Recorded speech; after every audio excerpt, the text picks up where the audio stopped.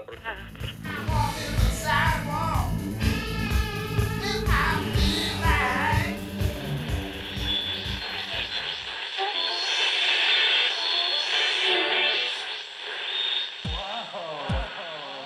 This is Radioland, huh? The infinite turtle, the waves through the ether fuzz roll on forever.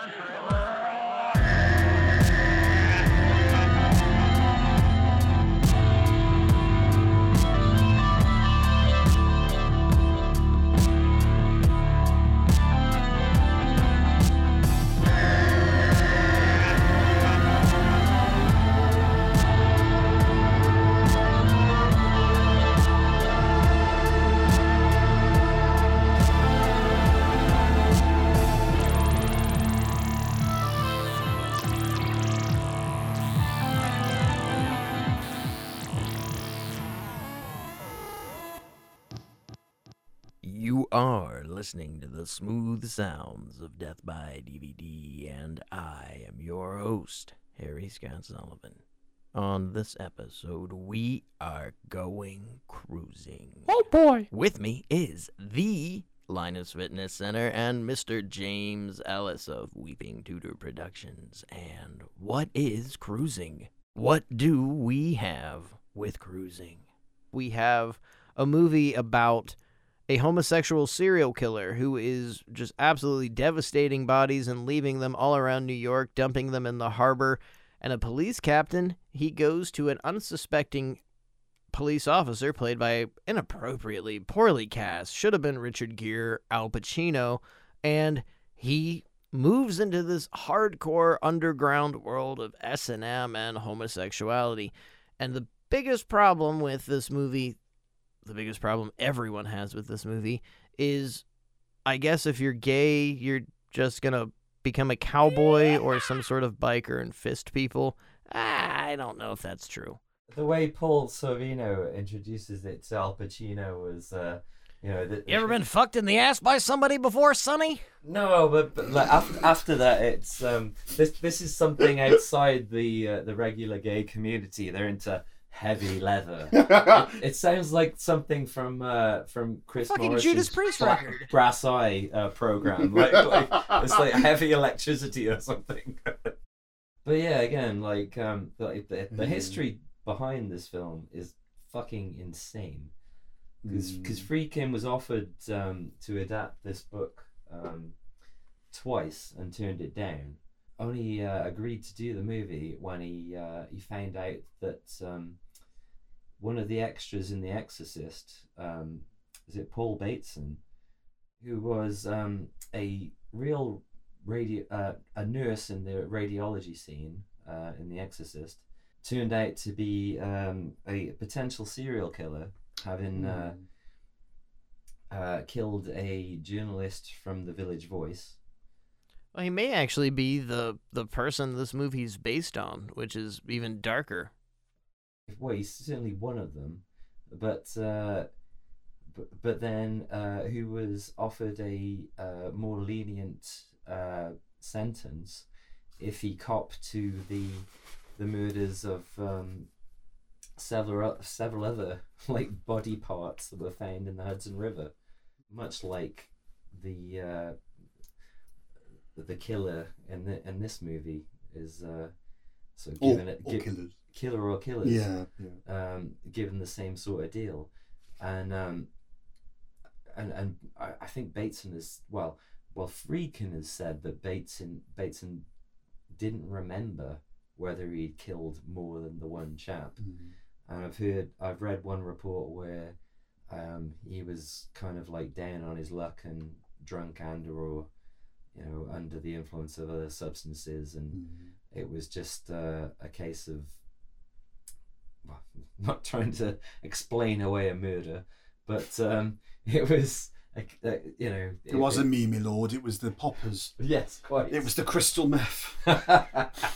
Well, it sort of plays really into the mixed bag of what is cruising, because Paul Bateson also at one point made allusions that he was the bag killer, and throughout the late 1960s to the early 1980s, I believe like 69 to 1979, there was a rash of gay murders throughout New York City, where all the bodies were found in very similar fashions. Their arms, legs, and heads were cut off, and most of the time the bodies were found in different bags. What's really interesting, though, is around this time period, there was a serial killer. There's a film that Michael Shannon stars in about this guy. He was a hitman for the mafia, and regularly would freeze bodies in an ice cream truck and then would leave them, their torsos, their legs, their body parts, their heads, around different parts of New York City and New Jersey. At the same time, connecting even punk rock into this, you had Joel Rifkin, the highway killer. He actually killed the lead singer of Reagan Youth's girlfriend, which caused him to get beaten by the cops. He was blamed for it and eventually got a lobotomy because of that, of the pressure in his brain. Crazy story. Go to Wikipedia. I don't know why I'm telling the fucking story here. Google Reagan Youth and Joel Rifkin. There is a mass amount of unsolved and bizarre homosexual serial killings from, I would say, 65 to 80 in New York City that suddenly stopped when Paul Bateson was arrested and apprehended. And you can visibly see him in The Exorcist. When you go to the sequence where Reagan is taken to the hospital and they're running all the tests on her, he is the really tight beard, short brown hair guy. He's the doctor running all the tests. I believe when they have to stop and talk to Mrs. McNeil about some of the foul language and things that Reagan has said, you can fully see his face. I like to believe, for the sake of this show and downloads, that this guy is the killer this movie is based on. And we'll never know. And the anonymity, God, I'm going to edit the shit out of this. The anonymity is what really makes the entirety of this movie, because Cruising is built on deception. This entire movie is built on not being able to trust yourself, not being able to trust your own emotions, and deeply questioning who you are, which ties it in really extravagantly to The Boys in the Band, because you have a movie that the lead character refuses to acknowledge themselves. They refuse to deal with who they are and what they are, and you move into this movie and the transgression moves from positivity to absolute negativity. It's just brutal. One of my notes was, this movie is 10 years on, and it's just like, what the fuck happened to New York in those 10 years? It's like a fucking slimy apocalypse. It's fucking horrible.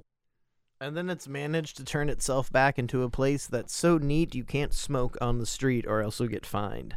Well, yeah, I mean, fair play. Early 80s New York is one of my favorite cinematic places to visit. It's so fucking grimy, all that. It's hard to believe it's a real place. It's really strange to think that this isn't some fictional weird reality. And you start watching all of these movies that even the Italians, people from other countries, had to come over to shoot in the grimy nature of New York City. Some of the best Fulci films, some of the best Italian horror in general. The start of this movie is either the New York Ripper or zombie flesh eaters.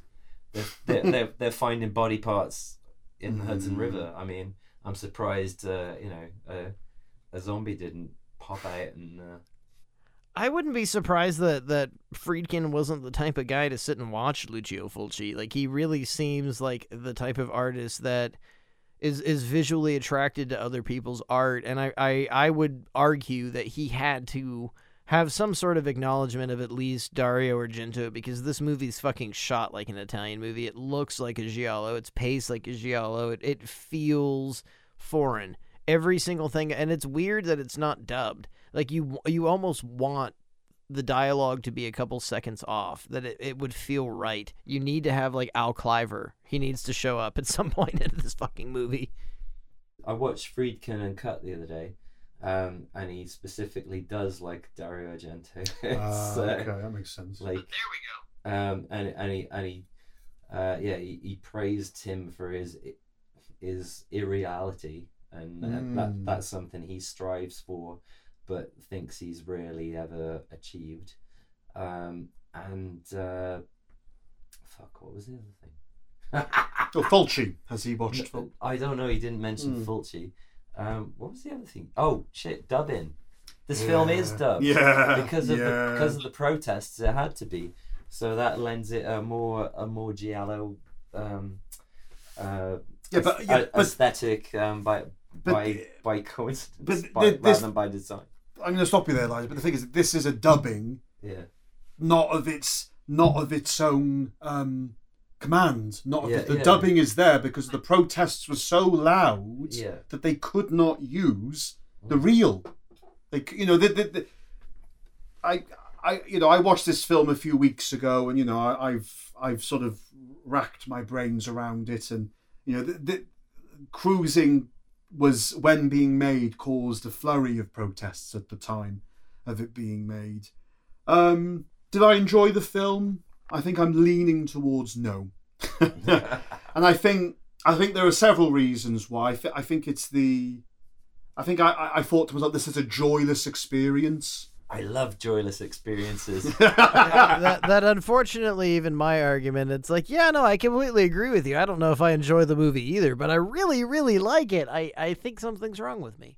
This is a film, that caused protests when it was being made. This is a film that had Razzie nominations. Let's not forget although Pacino was spared that guillotine.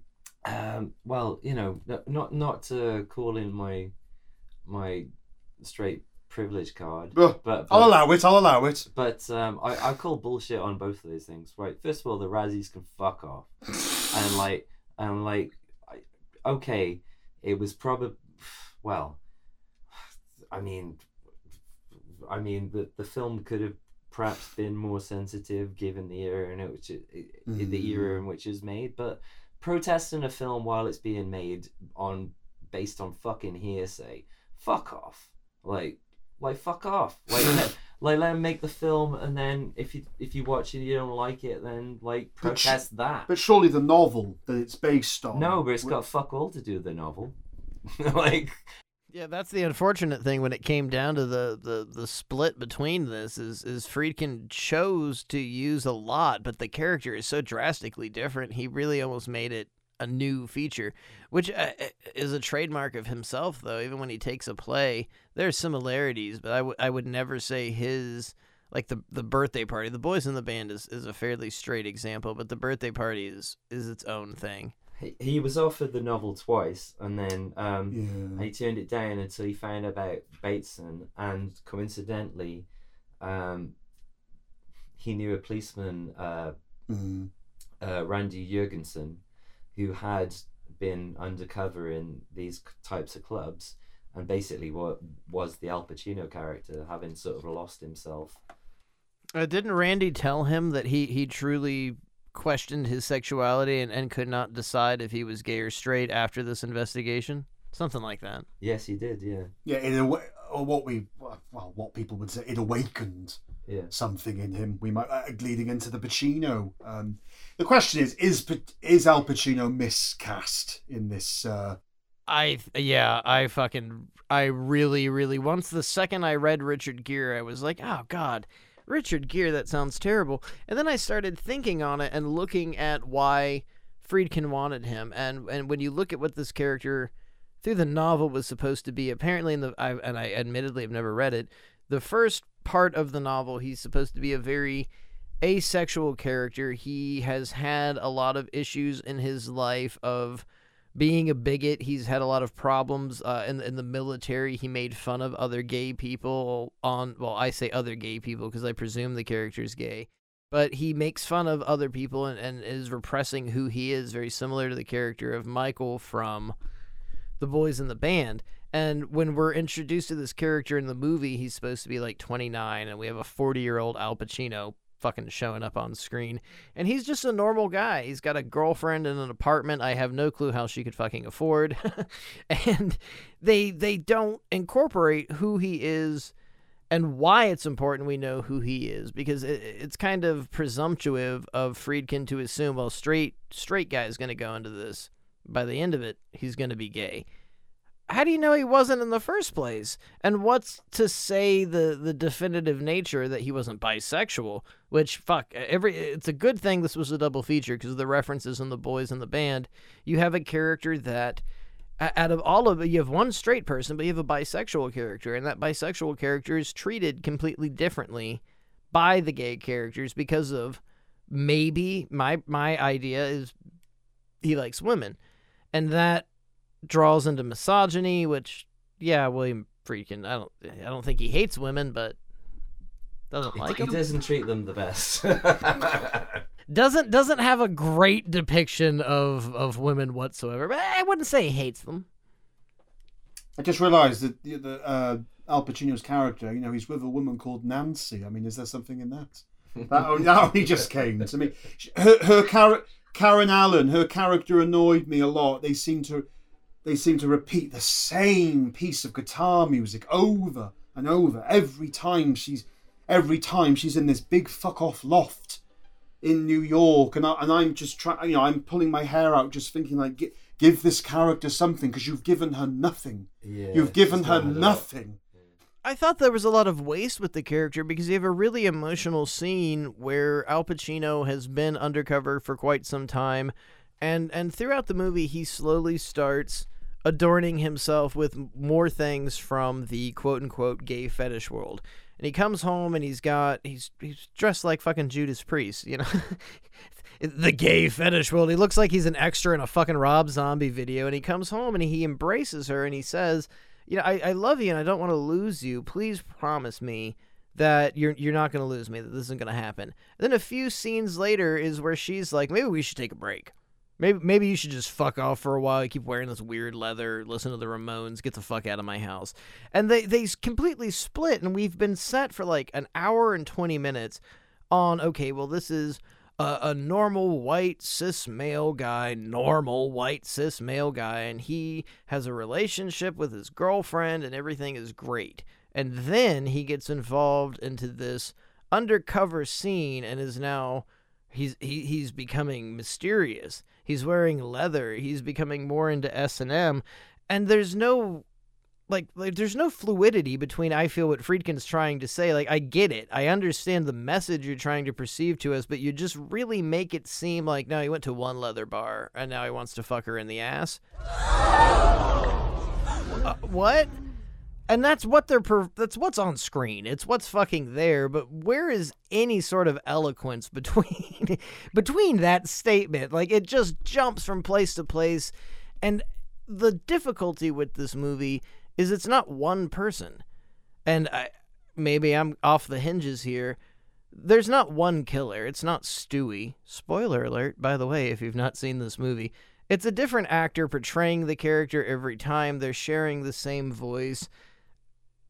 It's fucking confusion. It is absolute anarchy. Yeah, and they all have Stuart's dad's voice, and I thought, you made me do that. Yeah, yes. well, like the first time I watched it, the first time I watched it, I didn't even notice because I'm not up to it.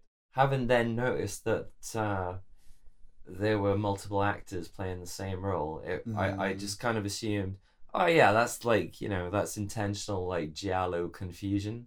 It's just like, it's just like a giallo movie. Like, maybe you have a couple of killers. By the end of like The Strange Vice of Mrs. Ward, you're like, yeah, I guess that makes sense. Like, you don't care because it looked and sounded cool, so wherever. But I'm going out on a limb here. Well, I guess it's not going out on a limb. The whole point of the show is us expressing what we think about this movie. I feel looking at changing the killer.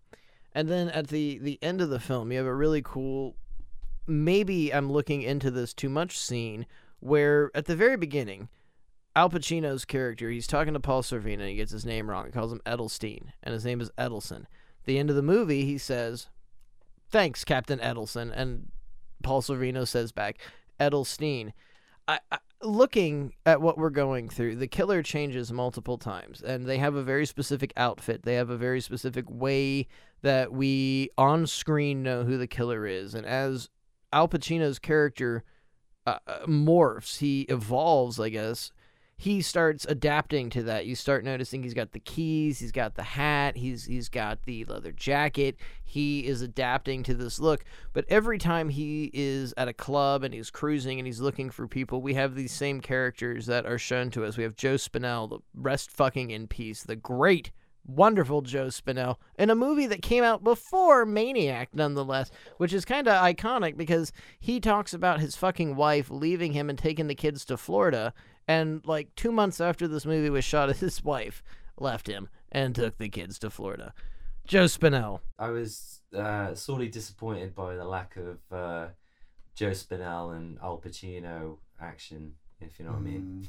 Well, he sees them constantly. He sees the killer. He sees these different people throughout the movie, and we see the killer's face in like the first 10 minutes, and it morphs and it changes.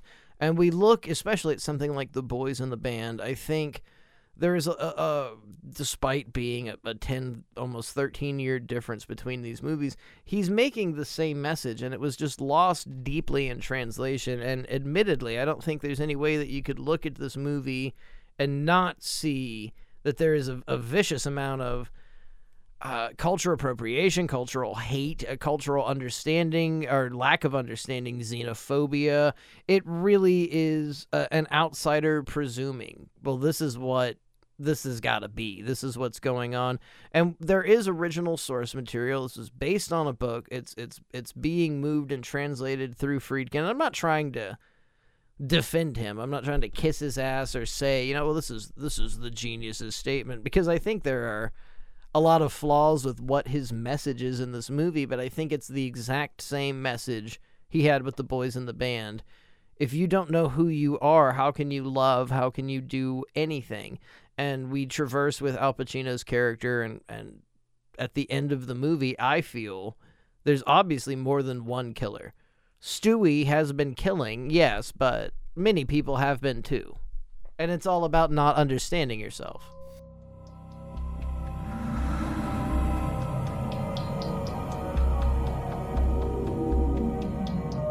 From William Friedkin We've been finding parts of bodies floating in the river.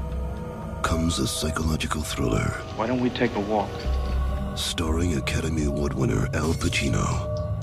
How'd you like to disappear? Go undercover. Disappear? The victim was in about 10 pieces. He's a bad dude. He's a scumbag. You made me do that. Where are you? Things happening to me, A controversial and landmark film. Why don't you want me anymore? What I'm doing is affecting me. About a New York subculture being terrorized by one of its own. There's just stuff going down. You know what you have to do. Now I'm afraid.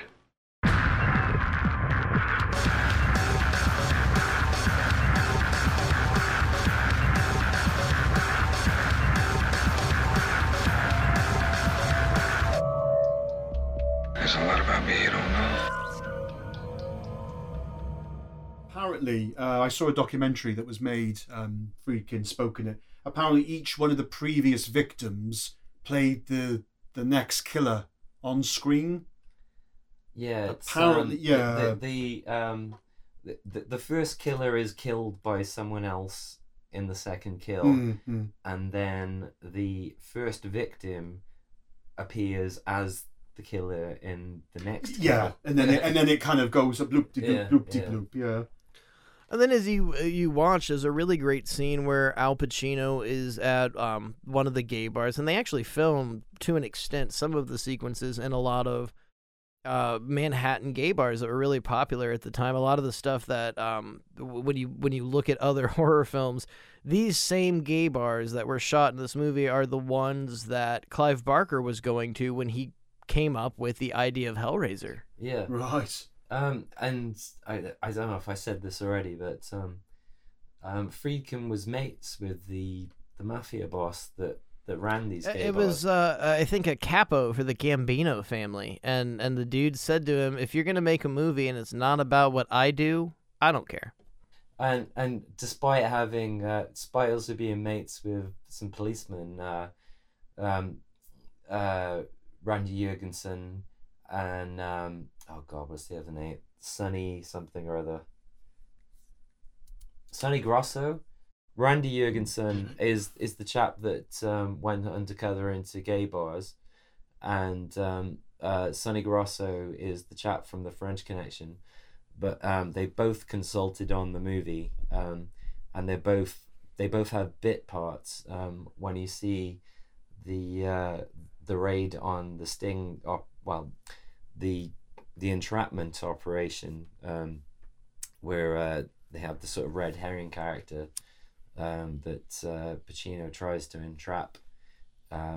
The two guys that are knocking the door are real policemen. That leads to one of the greatest scenes of the movie, where you've got the big black guy that walks out in a cowboy hat and a G-string and smacks the shit out of somebody who apparently was a real police officer. Yeah, and that's a real thing they did. I think Rainer Jurgensen has explained that as they would have a guy like that walk in and that is such a out of left field moment. Well, yeah, that's the point, because they're trying to sort of intimidate. Well, what you got is it denies the culpability. If you're sitting in court and you're telling the story of how the police officers roughed you up, and then suddenly you say a 6'5" black man in a G-string and a cowboy hat came out and smacked me, no one's gonna believe you. No one's gonna think that's true. So now they can beat the shit out of you. They just need that big black guy. Well, that was the point. But according to Rainer Jurgensen, like, they'd have that guy come in and like look a bit menacing, and they went to court a couple of times, and by the second time the defendant brought it up, the judge told them they needed to get a new act. But according to Friedkin, they'd have him come in and just fucking smack the guy. And it works for what we're dealing with, because we've gotten at this point in the movie, when this happens, you're like an hour and 20 minutes in. You're nearing the final sequence of this movie that completely flips it on its head. And I feel like we really went into detail with the boys in the band, which is a fairly simplistic thing. But Cruising on its own, you have a deeper character study, but it is the exact same character study. You just have to look at, I guess, the offensive nature of it is Friedkin is presuming this is what this late 20s white guy is going to do when he is pushed into this situation. And I think overall, when you get to the end and the end result of Cruising, it is a lot was missed, a lot maybe hit the cutting room floor, but I feel this is a person who is struggling with themselves and their own sexuality, and they are just one of the killers. I see constantly there's a lot of open interpretations to what the ending of this movie is, but I've always felt, and I finished it about 2 hours ago for the 39th time of my life, I feel Al Pacino killed the character at the end of the movie. That's his murder. He did that. I have a theory on it, but I don't know if I'm right. But there's a sequence toward the middle of the movie where Al Pacino is sitting with the victim at the end of the film, and it's a person that the character that Al Pacino is playing is an undercover cop who is forced to go into the quote-unquote seedy underground of homosexuality in New York City, and he moves into an apartment building, and his neighbor he befriends. There's a scene where his neighbor, his friend, they're having lunch, and they talk about how awful the boyfriend is, which is played by James fucking Remar, the original Corporal Hicks from Aliens. Good old James Remar. And we learn that he's a dancer, but he's a little abusive. He's verbally abusive. He's a dick. He's spoiled. And Al Pacino leans in, and he looks at him, and he goes, I wish I could do something for you. I wish I could care for you. And there's this really weird, lingering, long shot where I think it's bad casting, but Al is kind of making eyes at this character. So for me, I've kind of felt he's pushed into this job, and he becomes an undercover cop in this super underground subculture he has no understanding of, and is questioning himself, but he actually falls for the other guy. He has emotions for this other person. Everything else is on the clock. When he is at all these gay clubs, he is doing his job. It's not homosexuality. He's undercover. He doesn't have to worry about it. But in his actual life and his actual emotions, he begins feeling for this person, and that's why he killed them. Because he couldn't stably deal with that. So he completely destroys the one thing that is his lie, quote unquote, that he can't deal with who he is. And that's the last statement with Harold to Michael and the boys in the band. You're a self-hating queen. You can't fucking deal with the fact you're gay. And there's a link to Live and Die in LA, where it's a counterfeit world of everyone, pretending to be something they're not. Performance, yeah. It's the whole... What was I going to say? I tell you what surprised me is that even though the film is considered homophobic in some circles, and, I don't think I'll die on that hill, but the lack of derogatory language used in it, the amount of times we could have heard the F word, a bundle of twigs, if you will, is not heard in the film as much as I expected it to. I think this is very much a stereotype of the gay community, the leather, the handlebar mustache, sorry to cut. Go on. Yeah, Friedkin used to have on previous releases of the movie, there used to be a disclaimer saying this is not meant to represent all of the gay community. It's just a particular subculture at the time. And then I listened to him do the commentary on the Blu-ray, and he's like, I took it off because it's fucking obvious. He said in the documentary, I understood the protests. I'm trying to work on it in person. I understood the protests.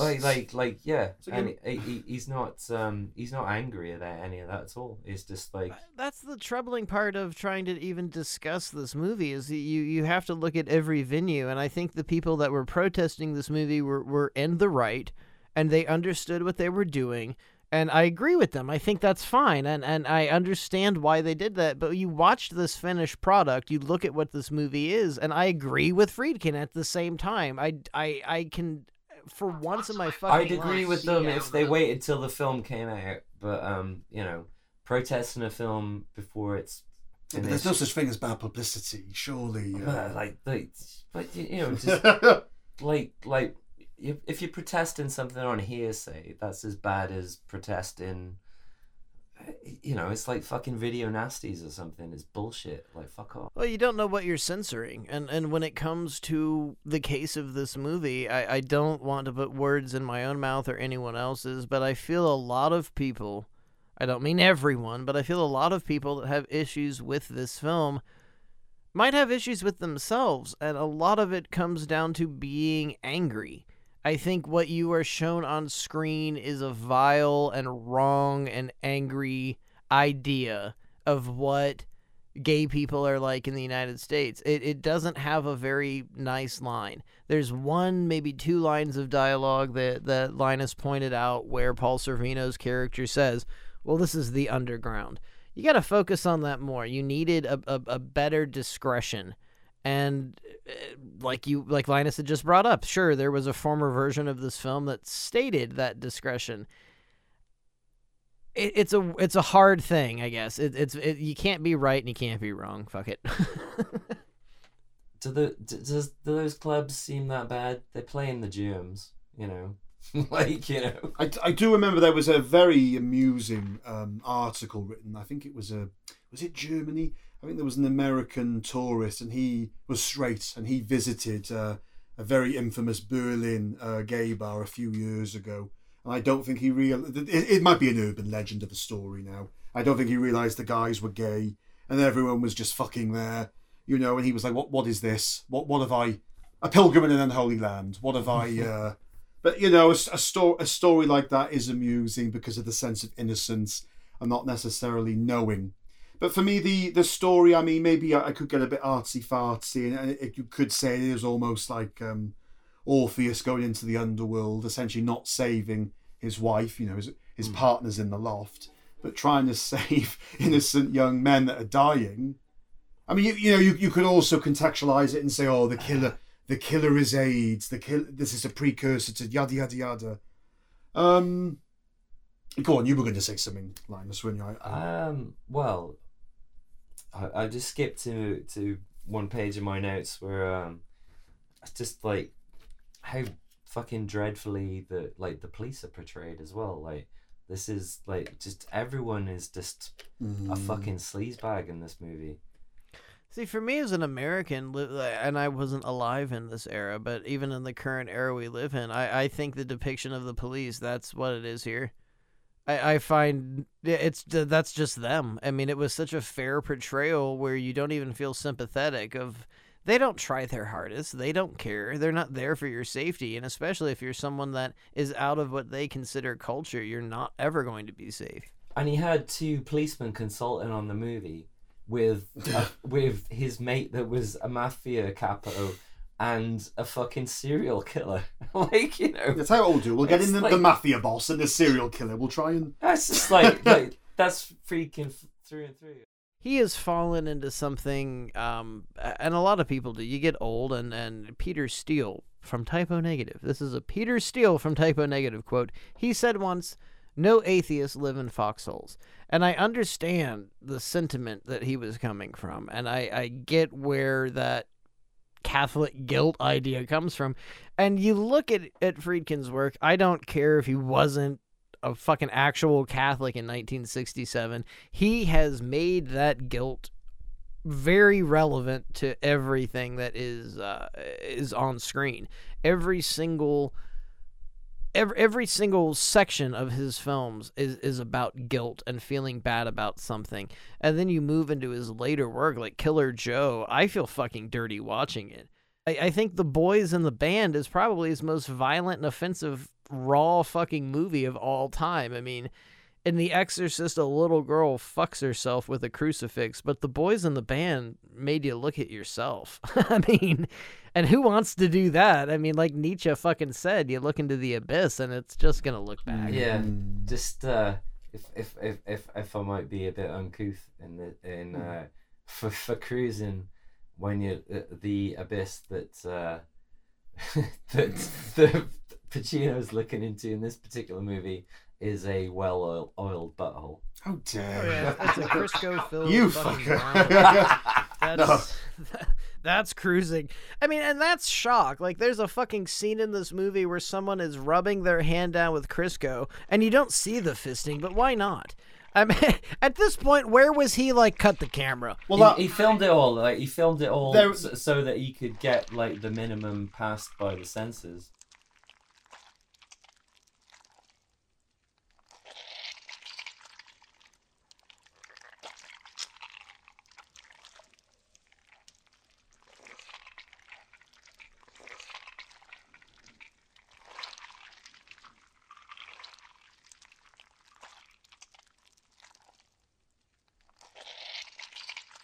Thinking about Friedkin and talking about these 2 different films, one essentially saves the gay community, the other completely pummels it in some respects. Does it though? I mean, it's like, it's an aspect of the gay community. I mean, an aspect of fucking white. Well, the fucking straight community is like fucking white nerds talking about movies on podcasts. That's not everybody. I could never imagine such a thing. I mean, I think you're onto something there, though, is when you look at what the journey of this movie is we're going through the avatar of someone who is not supposed to have any understanding of this subculture, quote unquote. And by the end of the movie, we wonder how much of a part of it he could have been beforehand. And it kind of lays into Friedkin having different actors playing the killers, the same voice running the same time. But you look, there's this beautiful scene where Al Pacino is sitting at a bar, and the guy next to him is wearing the same chain, the same shirt, the exact same haircut, the exact same eye color. And as you go and look at this movie, you watch it 2 or 3 times, every single person looks the same. Every extra, everyone in the gay bars, everyone looks like Al Pacino, and I feel he had a bigger point of trying to portray the loss of identity through everyone almost being the same, and when it comes out into a lost in translation sort of thing, you can't defend that. You can't say, well, this is what Friedkin meant. I think it could have bone what he meant, but I don't think he went out to harm the gay community. I think he thought he was a friend of the gay community. Like, I'm doing something good making this movie. And yet, yes and no. At the very worst, I thought he didn't give a shit, and he was just, I mean, in his own words, it was just a backdrop for a murder mystery. Yeah, he heard about the serial killer, and that enticed him. That made him want to do more of a character study. I feel like I'm dying on a weird hill here, but even with the boys in the band, I really don't think the focal point of what he's portraying on screen had anything to do with sexuality, but he used it and possibly abused it and used it in a very bad way, but it presented a pretty articulate depiction of life if you can get past certain things, and that might be again a focal point with Friedkin. Can you get past certain things? The Exorcist, you have to deal with your own contemplation, your own morals, your own life. To Live and Die in LA could be the exact same thing. Sorcerer, the exact same thing. It all comes down to your own set of morality and your own standards, and what you believe becomes the contrary for Friedkin. We've got to think of this as a period piece, though. This would not have been made had it been a few years later because of the ravaging of the AIDS epidemic. La Cage aux Folles. I believe the first cases of AIDS deaths were almost like a year to the day of this movie release. I mean, this is the like Predator. This is the horror movie that predates AIDS. And Linus had brought up just a few minutes ago, well, these clubs don't sound so bad. They play the germs. But some of the clubs, God, I hope they don't serve food. What Friedkin is showing is like, yeah, you go to a gay bar. Well, people are going to be fisting each other by the front door. And he makes this perception that every homosexual hangout is going to be this really seedy, cum-filled, dirty fucking place. Well, it could be a Borders, too. It could be a bookstore. It doesn't have to be some really filthy, leather-clad bar. And he makes it seem that everywhere you could go in New York is going to be the same thing. But there isn't any audacity to anyone else. I think it really kind of is predatory to the homosexual. I think it's really predatory to the nature of the character, and his homosexuality is the reason he's a killer. With that, Friedkin is kind of suggesting, well, my dad didn't love me, so I'm killing people. And we have no elaboration. Like, we don't really get deeper into why one of them are. Well, that's why it disappointed, because it didn't establish enough. This is why I've been meaning to say, is that why Pacino didn't... Why it wasn't fleshed out more. There is ambiguity about, is Pacino the killer? Is Pacino gay? But they could have unraveled it a little bit more. Go on, Linus, sorry. But he was making a giallo. It's like, it's like I would not have been surprised if someone at the end had said like the killer was a sex maniac. Have you ever called a giallo sexist because it's mostly women being? Oh yes. Yeah. Totally. There you go. That's the point. This is a film where all the deaths are men, which has got to be rare in. I'm not much of a horror aficionado, but it's got to be rare in the context of this. I mean, there was a recent gay giallo called Knife Plus Heart. Set in the world of gay porn, which is quite interesting. Okay, well, there's another one I can poke holes in, for want of a better expression. I must ask you both: did either of you watch Interior Leather Bar, the documentary? No, I did not. I've really meant to. I found out about. I really meant to, and I found out about it today. I'm gonna interject. Actually, never mind. I was gonna interject something, but go ahead. After I start saying it, I realize how bad it sounds. Yeah. To be honest, I saw it at a queer film festival in Cardiff going back 9 years ago. I thoroughly enjoyed it back then. The reception of it was, I remember it being quite poorly received when I saw it, but I spoke very highly of it. It's James Franco, who, even just saying that name now leaves an unsavoury. It's James Franco and Travis Matthews, and they basically attempt, let me catch my breath in this statement, to recreate the 40-odd minutes of the sex that was apparently burned from the original film. It's an hour in length. I've learned apparently it wasn't burned. Apparently Friedkin has it, that it exists. He just doesn't want to show anyone. He filmed all that stuff to just get the actual film past the censors by distracting them with the stuff that he didn't want in there. I think for anything for the doc that's made, it's nice to see Val Loren, Los Angeles actor. Yeah. He is very much a la Pacino. He plays the Pacino in it of sorts. Okay. I heard that it came down to James Franco eventually calling William Friedkin, and the conversation went something along the lines of, hey, what was the 40 minutes deleted from Cruising? And William Friedkin hung up on him. No, I Wouldn't think surprise I me. think he was more polite than that. Well, by his own account, at least, he was. It's like, I don't know, it was just some porn that we shot to get it past the censors. I looked back at my review of Interior Leather Bar back in 2013, and I said in it, I've never, this is, I may regret this statement, but I've never known a straight man of, James Franco want to be gay so much. And I think that may very much be the dialogue, the diatribe for Cruising in itself.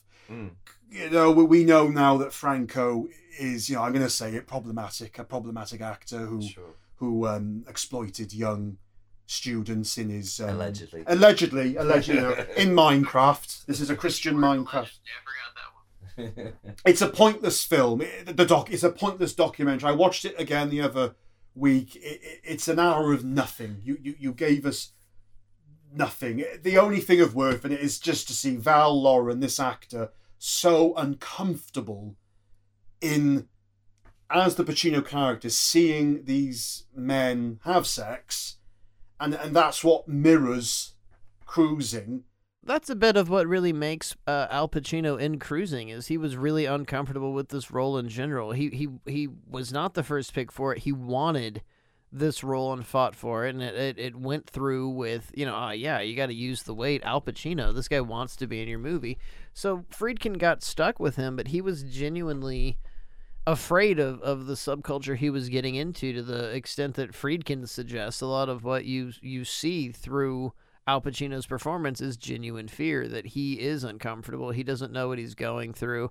But I kind of find that hard to believe, especially with a character actor. I mean, even now, I believe Al Pacino is the head of the Actors Studio, John Cassafucking-Vetti's Actors Studio. I don't believe that he didn't go head first into this, and this is a role that seems really, really personal. And I looking at between the lines, I guess, I think there's a lot of Al Pacino in this movie, especially coming from, like, the Godfather and doing all these movies in the 1970s that he didn't necessarily relate to, but he took a job for. And I still agree it's a bad casting point. He does have an emotional performance, but it just seems so vacant. It seems so rare and raw that it's not the right type of raw. It's not the right type of performance. He's too vacant. He seems like he could have been in The Deer Hunter, some fucking Vietnam vet that is wounded and mentally not there. He's not a part of this.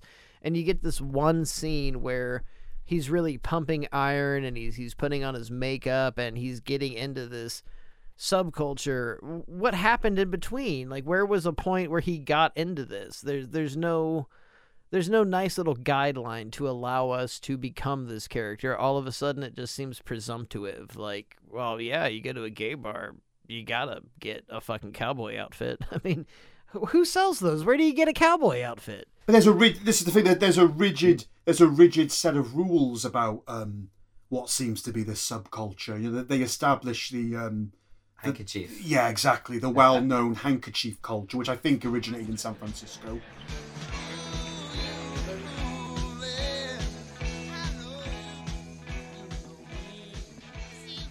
Excuse me. Could I ask you about these? What about them? What are they for?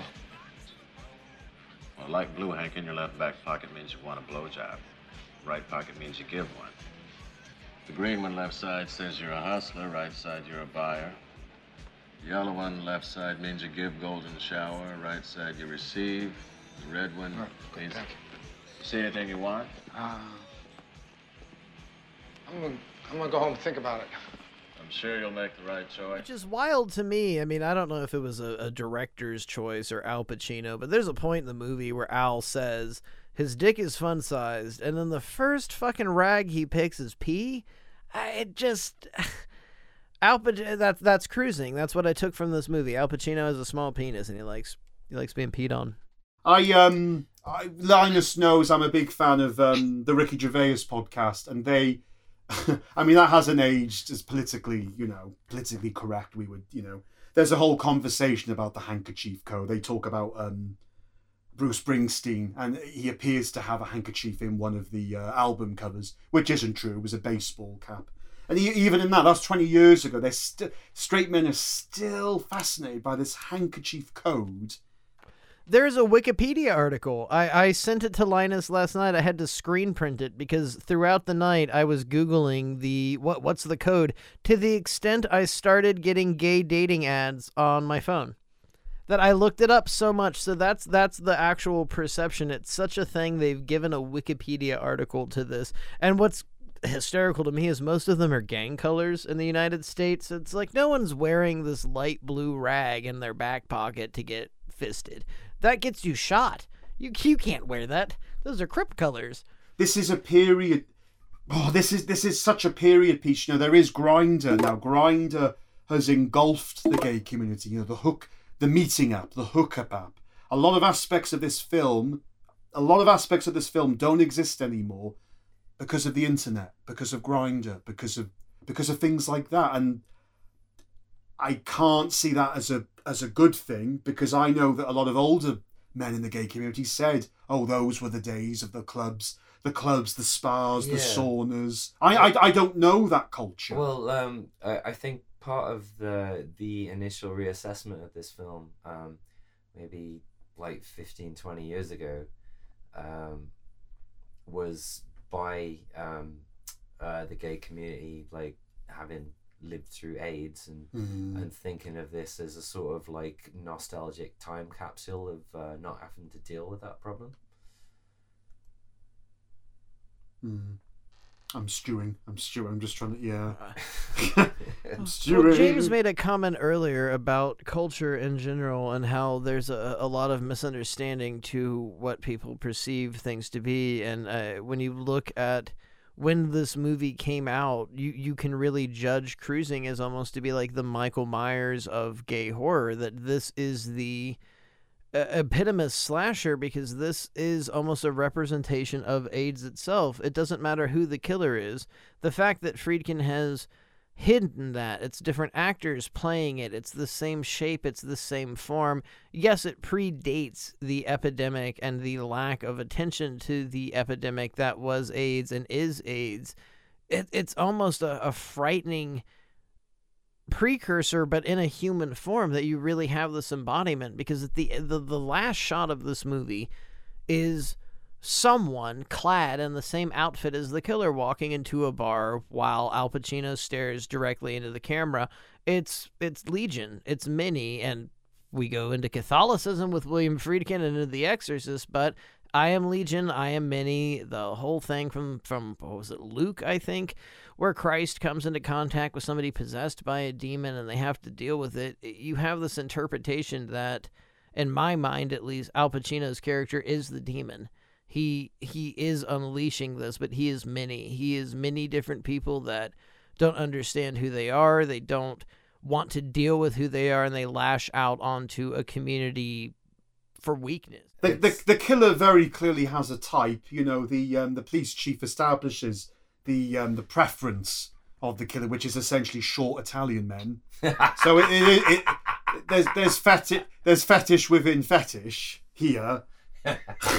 I remember several years ago, I was sat in a Starbucks, and two men, I assume gay, were talking very openly about the leather culture, and that kind of blew me away, because I don't think I'd ever heard anyone talk that frankly about sort of a gay sub genre, and it was for me, it kind of flushed my cheeks, and it was like, oh jeepers, like this is quite liberating, but.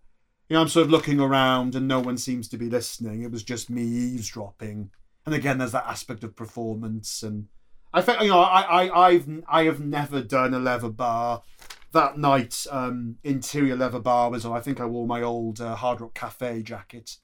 and that we popped over to the essentially leather bar in Cardiff, and that was an interesting feeling, but it just doesn't compare. It doesn't have that same vibe. And the question to you two guys is would either of you go into a gay leather bar? I've never been to a leather bar. I've been to plenty of like gay bars, but I mean, yeah, as William Friedkin's disclaimer he used to have in front of the movie would have they're quite different apparently. But I mean, he got banned from some of the gay bars that, I mean, you've brought up and discussed that one of his key friends that helped him get this movie produced was a member of the Gambino crime family and owned some of these bars. But toward the end of the production of these movies, the same bars barred William Friedkin from filming or entering them because the amount of protest that was happening. It wasn't what he was doing, but it was like, man, you're causing people to not come to our bar. You have to fuck off. Like all of the guys in the bars were patrons of those bars. Yeah. Sorry to carry on my earlier sentence. Like the only time I've actually been in the vicinity of a gay bar. Sorry, not a gay bar. I've been playing fucking gay bars. Sorry. This is all getting a bit Seinfeld now. Not that there's anything wrong with that. Not there's anything wrong with that. He's not gay. Not that there's anything. But when I was in Spain the last time, there was a leather bar which said no straights, no women, and I was there. I was there as a straight guy with my girlfriend, so it's like no blacks, no Irish, no dogs. All right, I understand. Yeah, I do actually remember in Cardiff, I took a female friend to one of these bars. It was men's night only, and she was turned away. And I sort of, it was this is the thing, is that's its own problem about refusing service to someone, and it's like, and of course, obviously, I didn't go in on my own because I would never do that to a friend. But there does seem to be this very rigid code of conduct that exists, what you saw. Well, it was kind of understandable in that environment to a degree. I mean, to be honest, the bars in Cruising must have the cockpit or ramrod. yes. They might have seen quite shocking. They might have seemed quite shocking to the audience at the time, but I don't know, now I'd be I'm quite happy just fucking sniff some poppers with Al Pacino and dance to the Germs. Although Friedkin did say that the soundtrack isn't period accurate because they would have been dancing to disco, but he fucking hated disco, and so he replaced the soundtrack with these sort of punk and punk adjacent bands of the time. They actually recorded 5 tracks with the Germs, and it probably would have been the most illustrious recording that Darby Crash and Lorna Doom and Pat Smear had ever really experienced. And it came down to another, I guess you could say, unfortunate adventure of punk rock that Darby, I don't know if that man took a single thing seriously. Well, it's condescending to call him a man. That person, I don't think he would... Personally, speaking of Darby Crash, I don't think he would like to have a judged pronoun. I think he would just like to be something. I keep saying he while I make this elaborate discussion that Darby Crash was some weird primordial rock that should never have existed, but at the same time was some weird energy. They ended up making this production with William Friedkin. It's a really interesting aspect if you're into punk rock and the Germs itself, and this transitory period of Friedkin's life, which that's a big thing with the boys in the band. There's a heavy argument about being in a transitory period of your life and never understanding where you're coming and where you're going. Somebody like Darby Crash, a very chaotic, bizarre musician, almost is the embodiment of something like Cruising, that the Germs were some of the heaviest predecessors of bringing the gay and cruising community to punk rock, that they adopted and personified a lot of imagery, the heavy leather, the spikes, the studs, the iron crosses, the use of swastikas being borrowed from the biker culture to adopt to a more masculine, we're not sissies, you can't step on us. And these were weird pieces of subculture that Friedkin identified with and was like, nope, that's gay people now. That's what I'm entirely making. And Linus has brought this up several times. This is the reason why he had this previous thing on the beginning of the movie, to kind of tell you this is gay people in my world of gay people. It's not real. It's my identification, and it's not. This is the particular subculture that was, like that the film is, let's be honest, exploiting, because this is an exploitation movie. I feel William Friedkin met like one gay guy and just decided like this is it. Like this is exploitation movies aren't bad. Like some. Of No, my I didn't say that. I didn't say that. This is like like. What did you gain from the film? That's what. I'm grilling you now. I'm grilling you. What did you gain? It made me feel like shit, and I love feeling like shit. Yeah, but there are so many films where I feel like shit, and it's not like, oh, jeepers. Oh. Yeah, there's a big difference. Like with Neil and I, Linus and I did that a few episodes ago, and I had never seen the movie. I thought it was a fucking BBC series. I had no idea what it was, and I sat down and watched it, and I was crushed. I was just absolutely destroyed by watching this movie, but not for the positive reasons. All of the destructive reasons, all of the absolute negativity. The character of Withnail, I unfortunately can wallow 100% in. But when you move into this film and trying to make that relevant, looking at the feelings of emotion, I can't help but watch this specifically, Cruising, and not feel pain. I look at the lead character, I can see a bit of myself in him, and I don't see myself in the killer, but it's more of the expression of what you're given by the end of this film, and that last shot of Al Pacino looking in the mirror, his girlfriend is starting to put on the costume, and the killer, whomever they are, walks away. Everything is absolutely anonymous, even when you hate yourself. It feels like imposter syndrome. You start hating yourself, and you have all these things to say, I'm not good enough, I didn't do this, I didn't do that. It doesn't feel like it's you. There's another strange leather-clad version of you. And you have these venues I'm reading into heavily when it comes to this.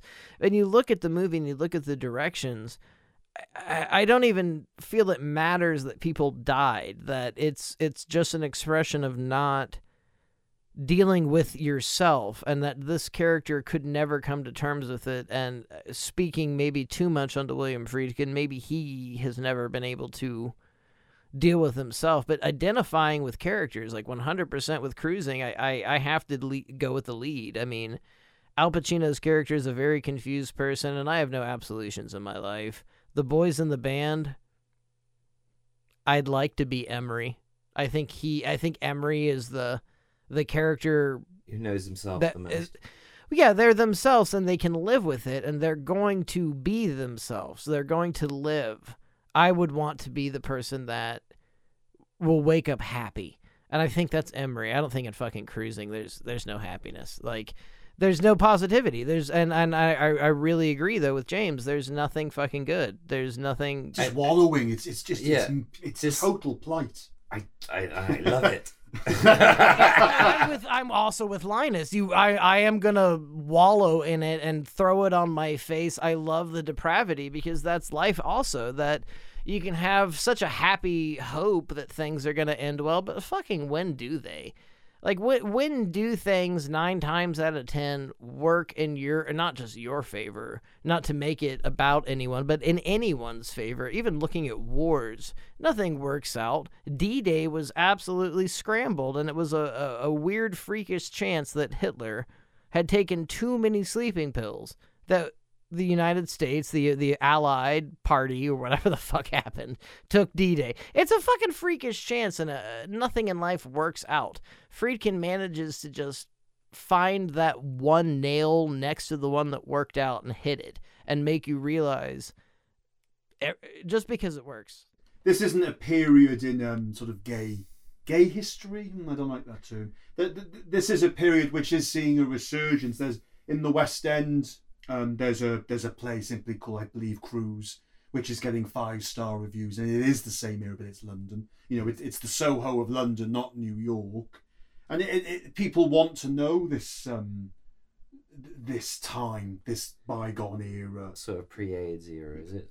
I think it's the year I'm born, 1988. I know it's a little bit after this, well, but it's that. That's well into AIDS then. Yeah. Let me check on that, but and it's people want to know. People want to digest that era, through romance.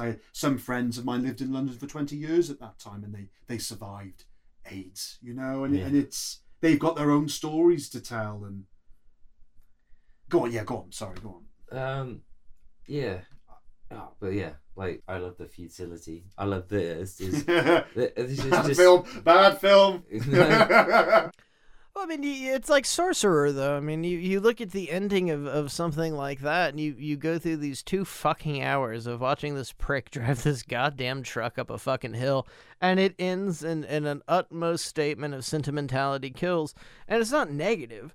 It's something that is very weird with William Friedkin. I don't think a lot of, not even just a lot of, most directors can't encompass and touch the way he does. He manages to show you the most negative fucking outlook on life, but there's like a tinge of like, and that's, I mean, literally, like, like, you can move on, I guess. Like, life's gonna live. You watch fucking Bug. I don't know what you could take from that.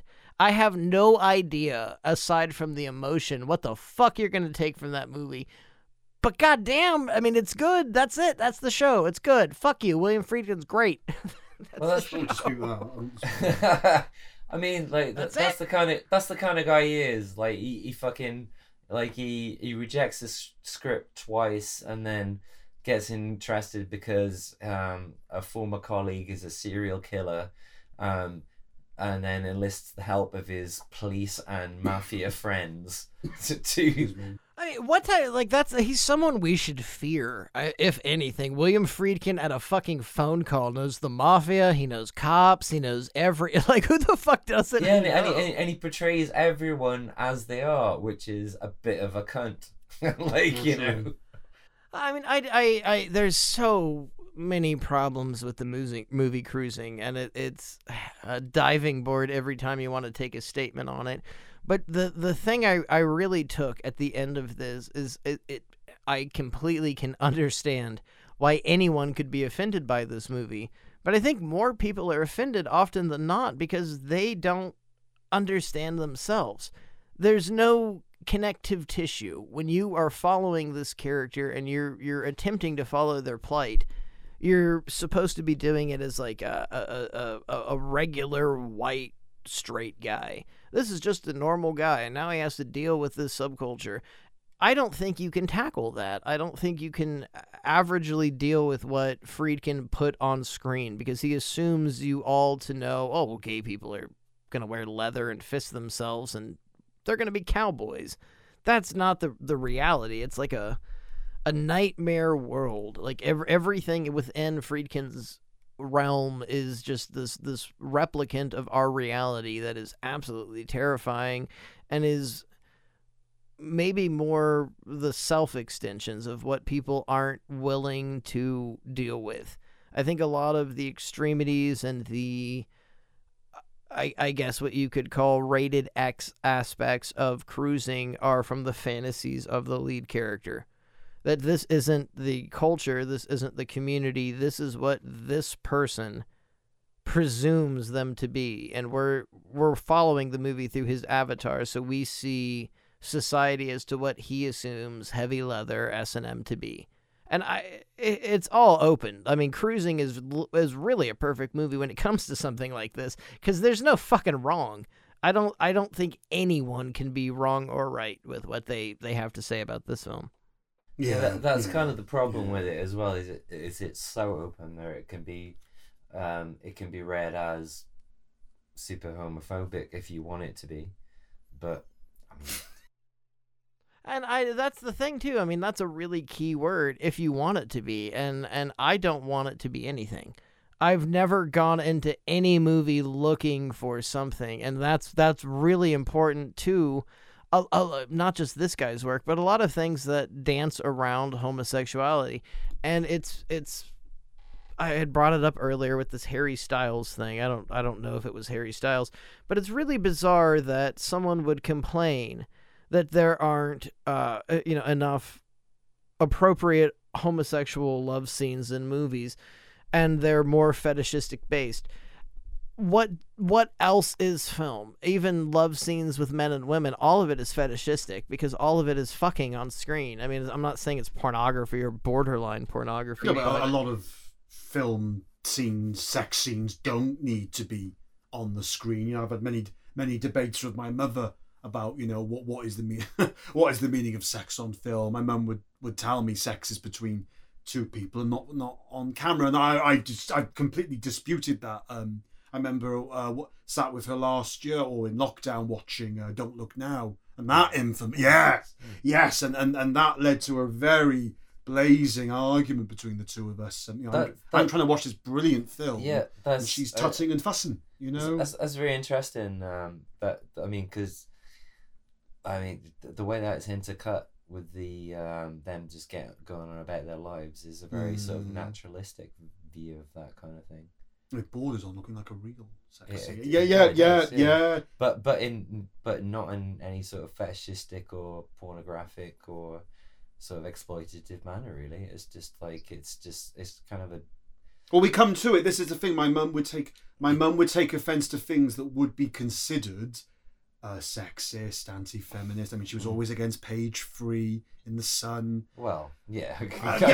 No. I mean, yeah. When we come to it, but when it comes to, it's it's a generational thing. My mum would take offence to things that are aimed at women. I may take offence to things aimed at gay men, but I could also take offence to things aimed at black people or women, but without being a white knight for that group of people.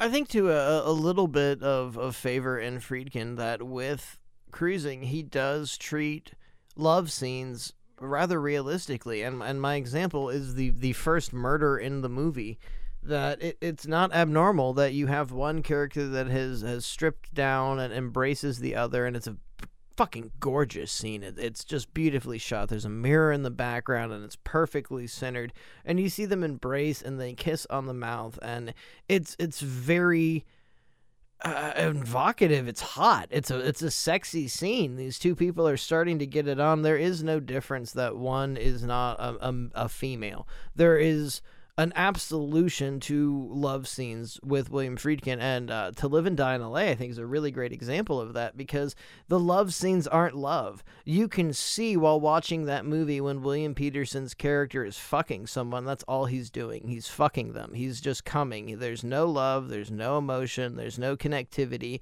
He's a very barren, he's a pleasure-based guy. He's fucking. He's not making love. And with that very first scene in Cruising, I think it's a love-making scene. I think it's so evocative. And then you've got such terror, and that's even the words. Aren't you afraid? Are you afraid of this? And he stabs someone in the back. And we move into this very anal retentive subject matter with the movie. And I think it's encompassed at the beginning that the killer stabs him in the back, that he does it as the same act of sodomy, the same thing he's afraid of, the same thing that he thinks is offensive. This character is offended by being a homosexual, and that's Michael and the boys in the band. He can't live with it. Now we have these two extremes of the subject matter of this white straight guy going, well, this is one side of being gay and this is the other side of being gay. It's not exactly real. It's just cinematic. I don't think there was harm intended. I think Friedkin just really wanted you to feel. I think he wanted you to not feel like yourself and be afraid. The difference is in The Boys in the Band, he was he's adapting a stage play, he's making a drama, and he's making you care about the characters.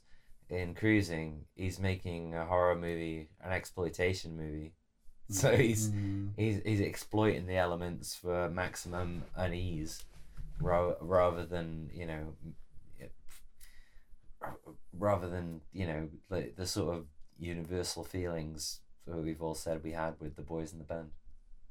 40 years later, we still have people very, very, very mad about this film. But I think a much younger audience need to see this film. You know, the Gen Z, the TikTok generation. I think we know what the response will be, but I would be very interested in seeing some not ripping apart. That might not be the right term, but some analysing. You know, I spoke to you earlier, Linus, about YouTubers that would deconstruct queer cinema, queer TV. You mean Cruising?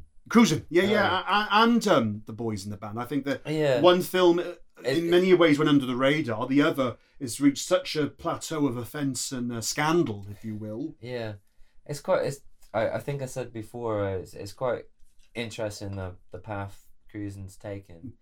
Is Well, the thing is with Cruising is what shocks people. Is it the depiction of homosexuality, or is it the murder? I mean, are you offended and shocked by the fucking fisting? I mean, because there is some really raw and guttural things that are shown to you that Friedkin threw at you, and I think that's a real question with people that are offended by the movie. Are you not? Are you upset because of the murders? Are you mad because the movie is stating pretty much my daddy didn't love me, so now I'm killing people because I'm gay? Are you mad because there is a great deal of homosexuality on screen? But we also see one of the killers. I made a note of this. One of the killers in this little dorm room plays the piano, and he has a flurry of books on his shelf. He's a musical theatre student. Exactly. Another stereotype, but don't kill me, James, please. Oh God, here we go. I feel like there's a lot of Freudian. That's the one book sitting on his bookcase when you pan out is Jung's whole piece on the distinction between psychology and what could possibly be psychic interactions, and that's a really interesting thing, because you would go Freud. You would think it would be directly related to the whole mother, and he can't be who he is because he's effeminate, and you move into this whole father-esque thing, and the father is a character that doesn't even exist, that he's been writing, and the third act of the movie, we get this bomb dropped on us. But the same sequence you're talking about with the piano, the book sitting on his shelf was Jung, and I really thought that was a deeper point for Friedkin showing us it isn't all about psychoanalysts. It's not all about what you perceive, that there's much more on a deeper level. Yeah, I don't know, like, I kind of, well, what I like most about the film is the ambiguity. There is all just a fucking mess, and you're never gonna know, and yeah, I don't know, like I mean, that's how The Boys in the Band ends, though. It's the utter absolute beauty of ambiguity is the door closing. And that's what you have with Cruising, is the door has closed on the case. We know that it's not going to be further investigated. And this one last murder, this slaying, this brutality that doesn't fit into the other ones has to be from hate. Because it was, not for the viewer, but for the characters, it was a procedural, and they had to find someone to answer for these crimes, and they did, maybe by as happened in real life, a sort of plea bargain to commute their sentence by getting them to admit to more murders than they may have actually committed, but then more murders are going to get committed, maybe because they didn't solve the murder, or maybe through copycats, or maybe through the methods they investigated the murder, they led to more fucking harm than good.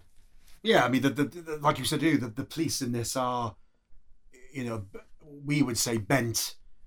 In Britain we say a bent copper, is a corrupt policeman. Bent can have many different kinds. Yeah, exactly. Yeah, you took the words out of my mouth.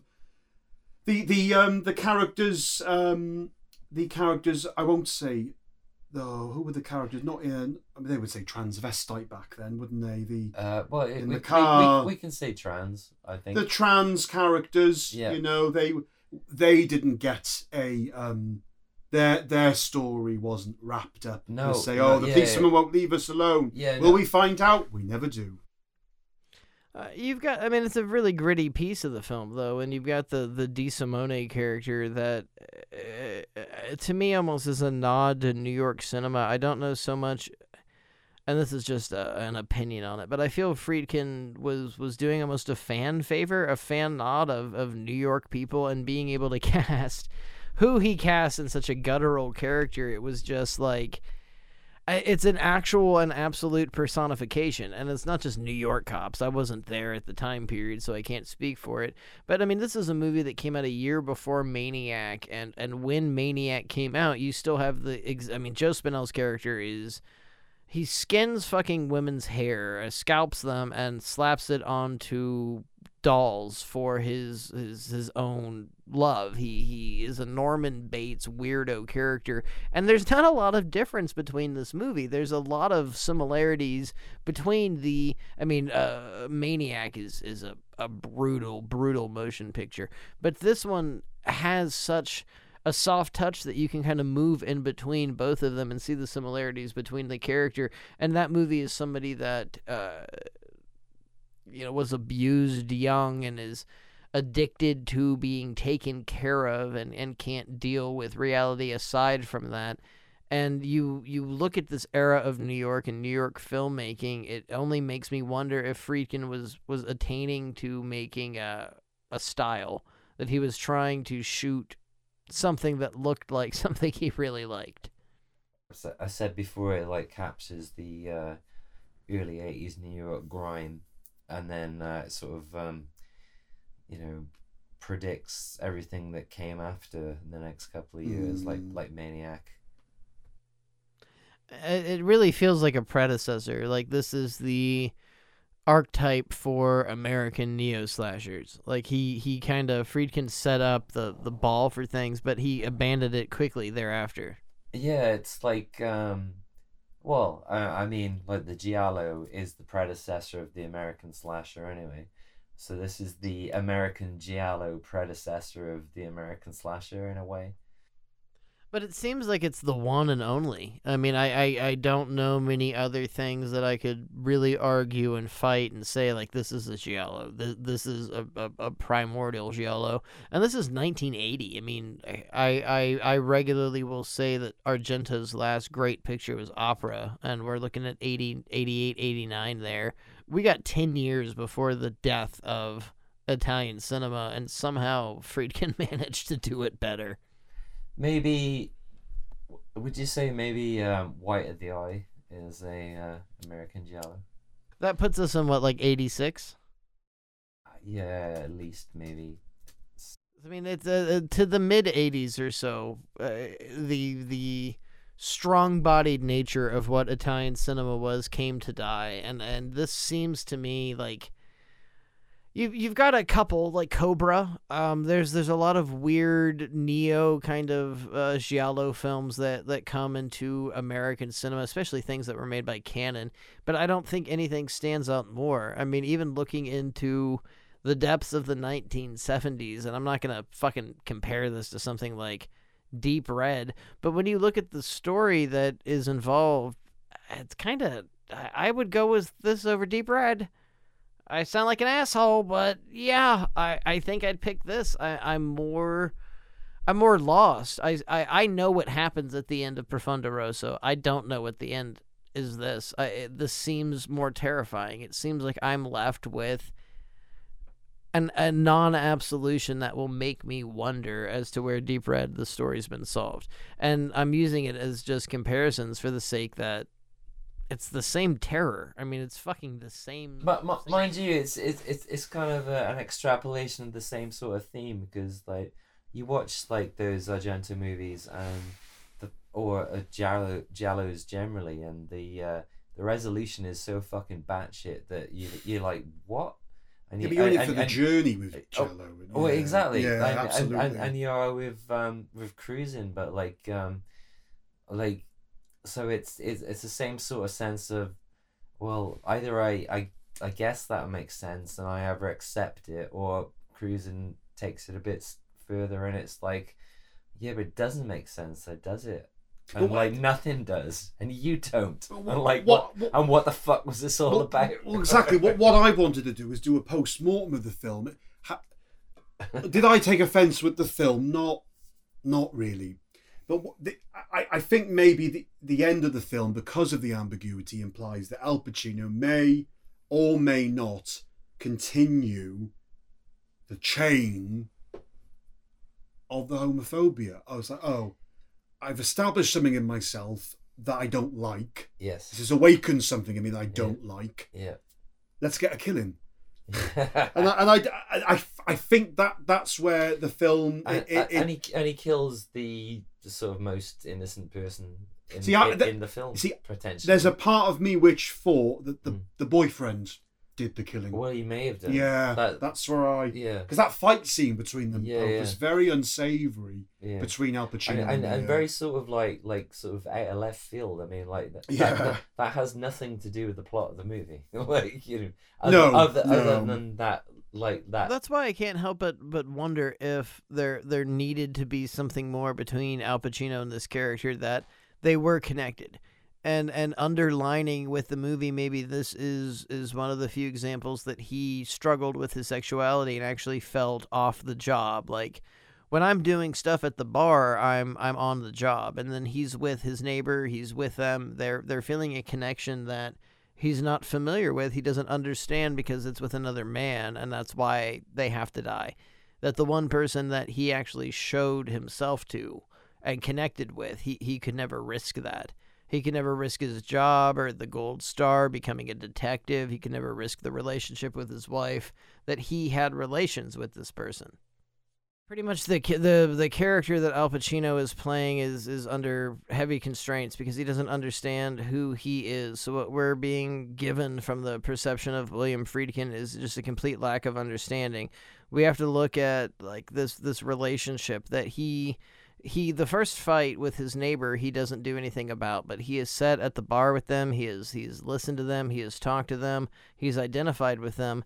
I think it's Al Pacino that kills the last person because that's who he identified with, that's who he had a relationship with, but it wasn't part of the job. When he was at the bars, when he was on the clock, it wasn't gay because he's a cop and he's undercover. This is when he was gay. He had another relationship with a man and loved them, and he had to kill them because no one else could know about it. He had a girlfriend. He had a job. He's going to get the gold star. He's going to become a detective. He's going to move up in the world. No one can know that he's a queer, and he had to cover that ending, which restarts the hatred, and the movie ends in that same shot that we begin with. You have the tugboat moving across that river in New York City. The movie ends in the same way it began, kind of perpetuating that the system of abuse, this death, this murder, this hatred, this anti-love, not being able to accept yourself will continue, which is ironic that this predates by a year AIDS, which further pushes the black fucking leather-clad killer. I mean, the perfect giallo killer. It's AIDS. Unironically, I mean, it wasn't intentionally, but it fucking... And people say that about Ramiro. Like, Joe Bob Briggs has a big rant. He did it on one of his last episodes of The Last Drive-In. Night of the Living Dead isn't political. George Romero didn't mean to do it this way. The guy that played Ben wasn't supposed to be black. That doesn't fucking matter now, does it? He is black, and it came out the way it came out. It didn't mean to be that way, but that's how it fucking came out, and Night of the Living Dead is one of the most triumphant fucking pieces on racism created in the 20th and probably 21st century. You can't fucking change it. You might have not meant it to be that way, and that goes specifically with Cruising. I think Friedkin made a movie that is so expressive of fear of the unknown. People hate it because they're afraid of the unknown. But what about the people that know the unknown and take offense anyway? We'll give them credit. They're right. If they've been there, I can't argue it, because that's the weirdest dichotomy with this movie. How can you say anyone is wrong with their emotions? How can No, absolutely. I've often taken friends and family to performances or a film, and one of us leaves despising it, and the other leaves completely ecstatic, and we're both right. You know, if that's how you feel, that's how you feel. You've got to give the other person their due.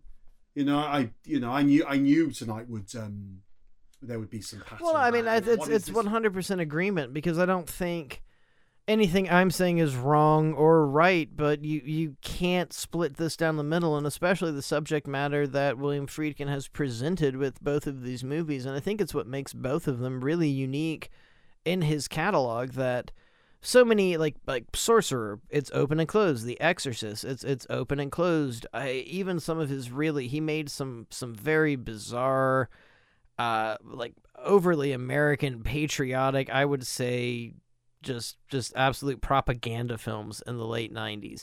And it's very bizarre where his political stance takes him, and I think he, with intent, wants to provoke people into feeling emotions that they normally would think is wrong, and his subject handling with Cruising makes it seem like, well, gay people are bad and they're going to kill people. And there's no way to cover it up. It's on screen, and it's like a fight uphill trying to fight for this movie. Like, no, it's not offensive. But yeah, no, it really is. Well, I wouldn't say it's not offensive, but I think, well, I'd say as portrayed in the film, I'd say, like, the fucking police are the bad guys, because, I mean, well, there was a case that was part of the backstory of this, which is what Randy Jurgensen went undercover to investigate, was a couple of fake cops, as it transpired, that were shaking down people in this scene and like robbing them. But yeah, in the movie, it's actual cops. It's Joe Spinell and Mike Starr. And yeah, and like, the police are shown as like fucking assholes, and they're only investigating this murder because they're obliged to. And I don't know, like, maybe Paul Sorvino's character is a slightly nicer guy because he looks fucking sad as fuck the whole time. Like, but like Pacino's character is a kind of, he's kind of a blank slate, and as he goes through, is like, he doesn't know who he fucking is, and it's not so much about is he gay or is he not gay. It's just, he doesn't know who he is, and he's let this situation fucking, like, well, just twist himself all up, you know, because he thinks that's fine so long as you're pursuing this, what he thinks is a fucking righteous goal. So yeah, I don't know. Yeah. Like, I don't think I think I've heard Friedkin say, like, the reason he chose, like, the leather bar and stuff, like, well, partly because it's an exploitation movie, and for the time it was an exotic setting. Bold, daring, new. Yeah, you know, like, you know, like a freak show of some respects. Like, well, that's the word that's the phrase I've been trying to use sometime. And that's really what it seems at some extent that he. I mean, when you look at what he's projecting, that we see, it does really feel like he wanted to show us a freak show. Like, this is. Have you ever been to a gay bar? This is what they do, and it just doesn't feel like it's our reality. It doesn't feel like it's a real world that we're living in, like some weird 1940s noir world. I can't think of the name of the movie. It's by Alex Proyas, the film he did after Crow. Dark City, fuck. It really, it seems like a fictional universe. In the movie Dark City, you've got this eugenics almost product that's being set up by this fictional experimental race that is creating a new race that is us, that's living within this, us as human beings, in this weird world that lives in space. And it seems to me like the universe, especially that all of Friedkin's films take place in, are in extreme universes, that whatever the idea he's focusing on is going to be the biggest perception that runs it through. We don't have a Marvel hero, but in the case of this movie, it's homosexuality. That he is using the most extremities of homosexuality to drive his point, but yet none of his point has anything to do with being gay. He abuses it almost, but it's not a faulty thing, but it's like he makes whipping boys out of his subject matter that isn't the subject matter. A generous reading of this movie could say that if these kind of environments were as socially accepted as they were now, like, dudes wouldn't go around killing people. Yeah, but what about... I was going to say Jeffrey Dahmer, but what about... Maybe that's an exception, but... Killers kill. My mum told me that's a whole other thing. But my mum told me she was terrified of the Yorkshire Ripper, and she lived in Wales. It's like, hang on a minute, it's a bit of a trek. He's not expensive, like, you know. He's not going all the way down to, you know. It's like, well, I'm going to stop you there, mum. It's not. There's no rationality to murder, but that's true. And go on. And that's a good point, because there's no rationality to murder, and there's no rationality to this fucking movie. Well, that's kind of the problem with it, is they try to rationalize things. That the third act of the movie, they give this weird backstory of, well, no, the killer didn't have a good relationship with his dad, by the way. And it does get, like, reminiscent with shit like Jeffrey Dahmer, and it makes no sense. Of, like, I don't give a fuck. He was just killing people a minute ago. I'm not sad that he's sad. I just need to know that he's killing people. That's what made the separation with the film, and then you slowly start to involve the subculture. It just overwhelmingly seems, from Friedkin's standpoint, that it's the subculture that makes you kill people, and that I don't think that's what he meant. I don't think that's the ending product. A lot of the glory with this is you don't, at the end of the movie, know who did half of what. It's in his mind, and Friedkin's portrayal was imperative and a very, very important aspect to watching this movie, to understand that it's not one person. But the movie doesn't lead you whatsoever into the place to be vulnerable enough to understand it's more than one killer. And I think that's a fault on editing and direction. It needs to be pushed that it's not one guy. The final scene. Well, it's apparent from subsequent rewatches, and I don't know. Like, I kind of find it interesting that the reveal of the kill that's caught is a very sort of typical giallo type explanation. Like, you know, like I said before, like Barbie on him saying that he's a sex maniac or something, which is the the giallo catchphrase for that sort of thing. Is he's a crazy sex fiend, and he's on the loose, and he's just some chap that had bad relationship with his dad, and but what about no. For me, where the film sort of perhaps the final nail in the coffin was Pacino, you know, having a shave at the end and just turning towards the camera, and it's like, I just thought to myself, oh, you've lost me. You've lost me in that moment, because I didn't need that. I didn't need that nudge. I didn't need that nudge. I mean, maybe we've established that it may or may not have been Pacino killing the neighbor.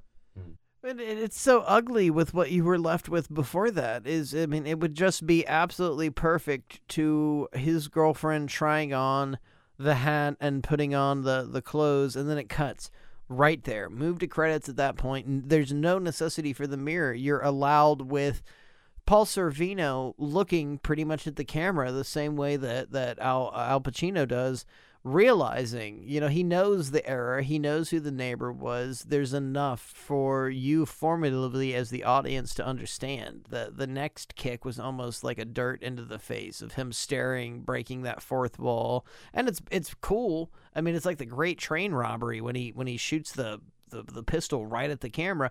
I understand you're breaking what we're supposed to be participating in, but by doing so, you've kind of ruined the sympathy of the character. I don't care about him anymore because now I know Al Pacino fucking killed someone.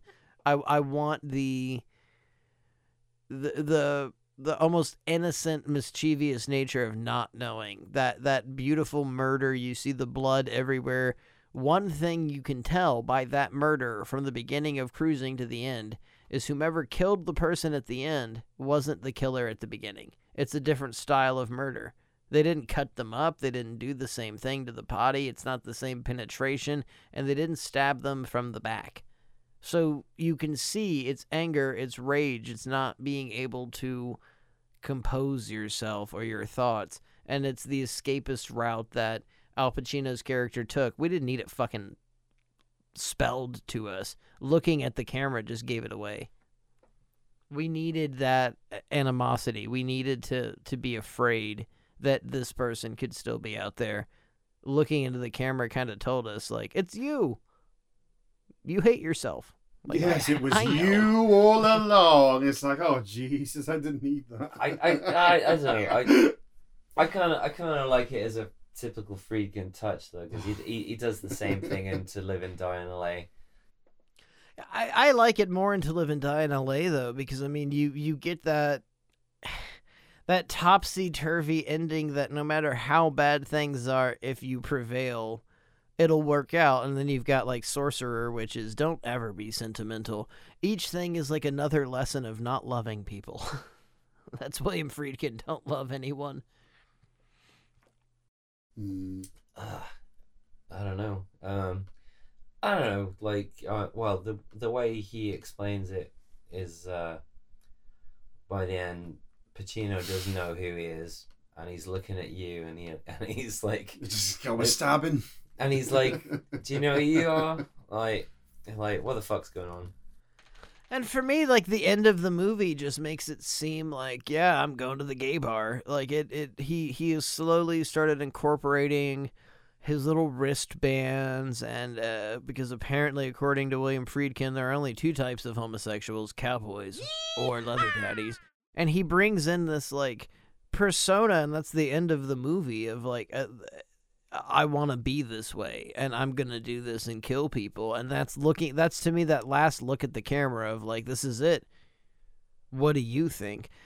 I just don't feel there's anything in that. You've told us too much. I mean, that's what makes fucking Sorcerer so beautiful, is you've got that overshot looking down at everything, and you know in those moments that nothing is going to work out right. You know from the very first second of the movie nothing is going to work out right, which kind of retaliates in this film because the very last shot is returning us to the tugboats. The bodies are going to keep being found. It's not ended. We see the same thing we began with. The Exorcist ends the same way. It's a perpetuation of self-hatred to an extent, but I think there's more to it. But there's a glimmer of hope in the boys in the band. Cruising, I think, I usually say this in reviews, Cruising puts too many cards on the table. The boys in the band has the right amount of ambiguity, intrigue that leaves as a conversation start. Yeah, okay, so well, I don't know, like, Cruising does lay its cards out at the end, but, like, the rest of it is just like, what the fuck? So I don't know, maybe I'm too stupid to read the end of Cruising for what it is, but I don't know, I dig the whole as everything's a mess. This is an anti-procedural where we're gonna catch a possible killer, but maybe create another, miss a bunch of others, tie murders to someone that maybe didn't do them or did do them, I don't know, and then the whole cycle's gonna start again, and well, it's a lot of mishandling. You make people feel that they need to be afraid, that they are not normal. You treat gay people as if they're some sort of animal.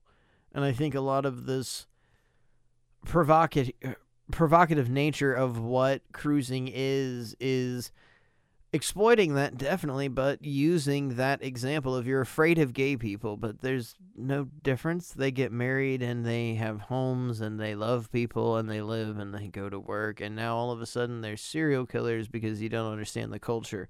And the translation with what the beginning of the movie is to the end, I think, is just lost. I think it comes down to, I wouldn't say bad editing, but not being able to make the full extent of the product you want to make. I think a lot of what Friedkin needed to be in this movie was removed, and he didn't get the chance to say it, but that still doesn't defend the product.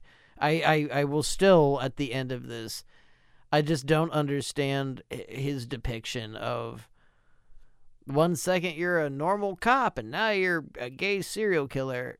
It's like Al Pacino went out into the night and got bitten by a were-gay, and now he's now he's a yes. yeah.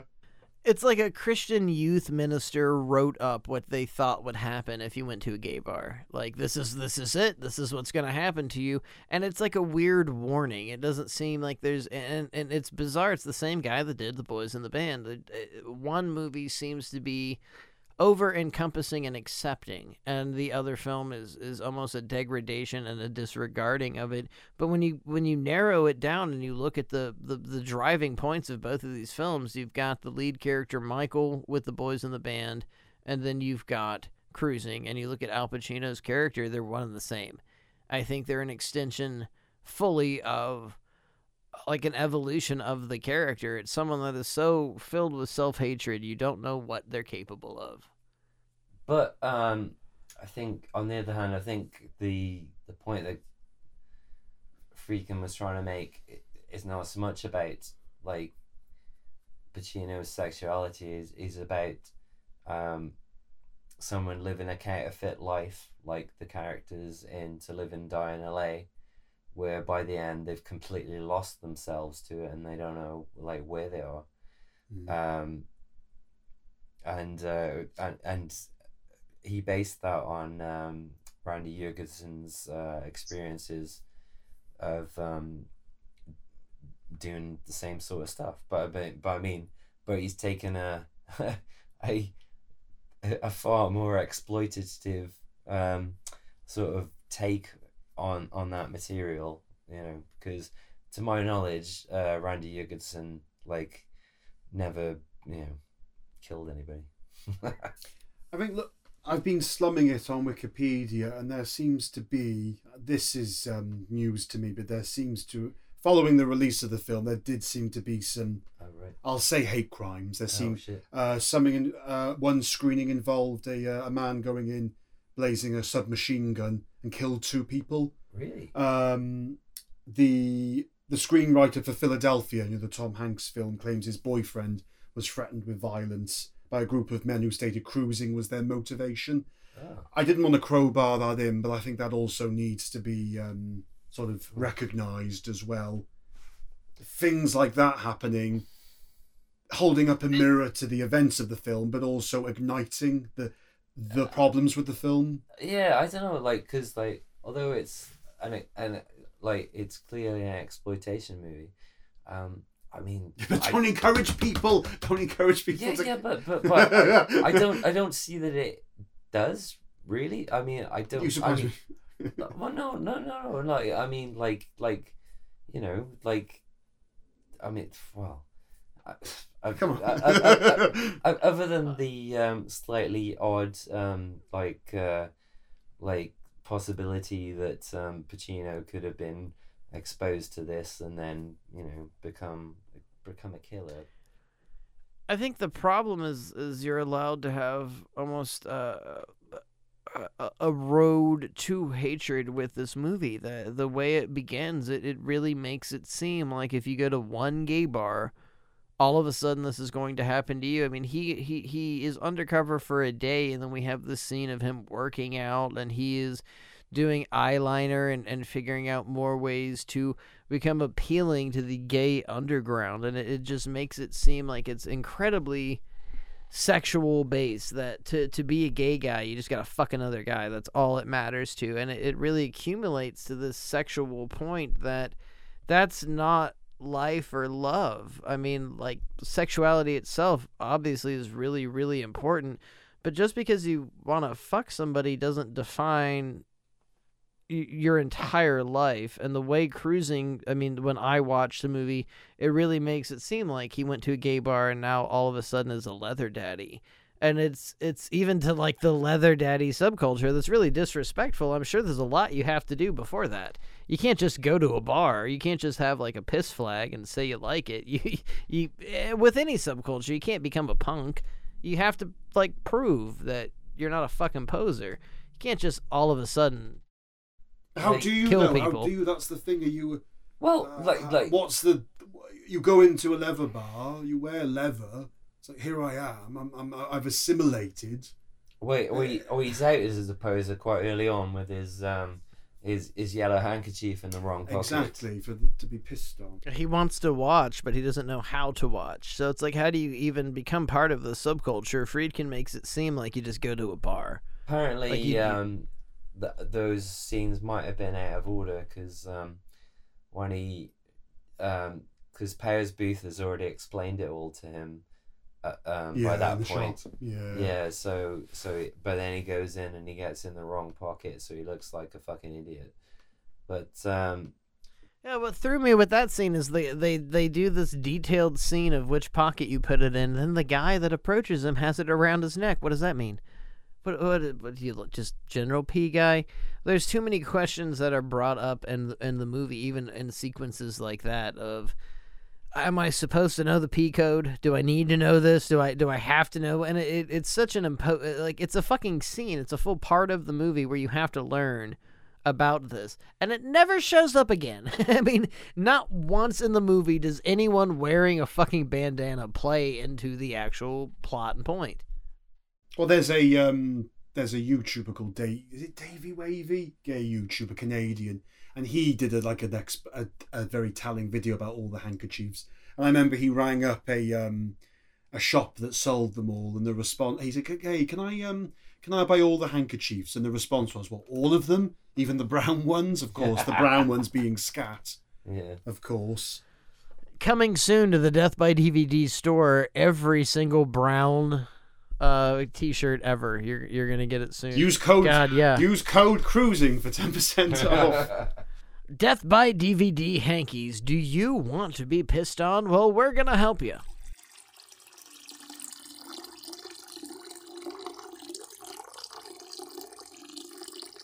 It's weird when you listen to the Friedkin commentaries. He's like he's very, like, on the one hand, like, you know, I just wanted to make a murder mystery in this scene, and, you know, on the other hand, very, not that there's anything wrong with that, like, you know, and it's like, it's a tricky one, because I mean it is an exploitation movie, and it is showing the leather bars as being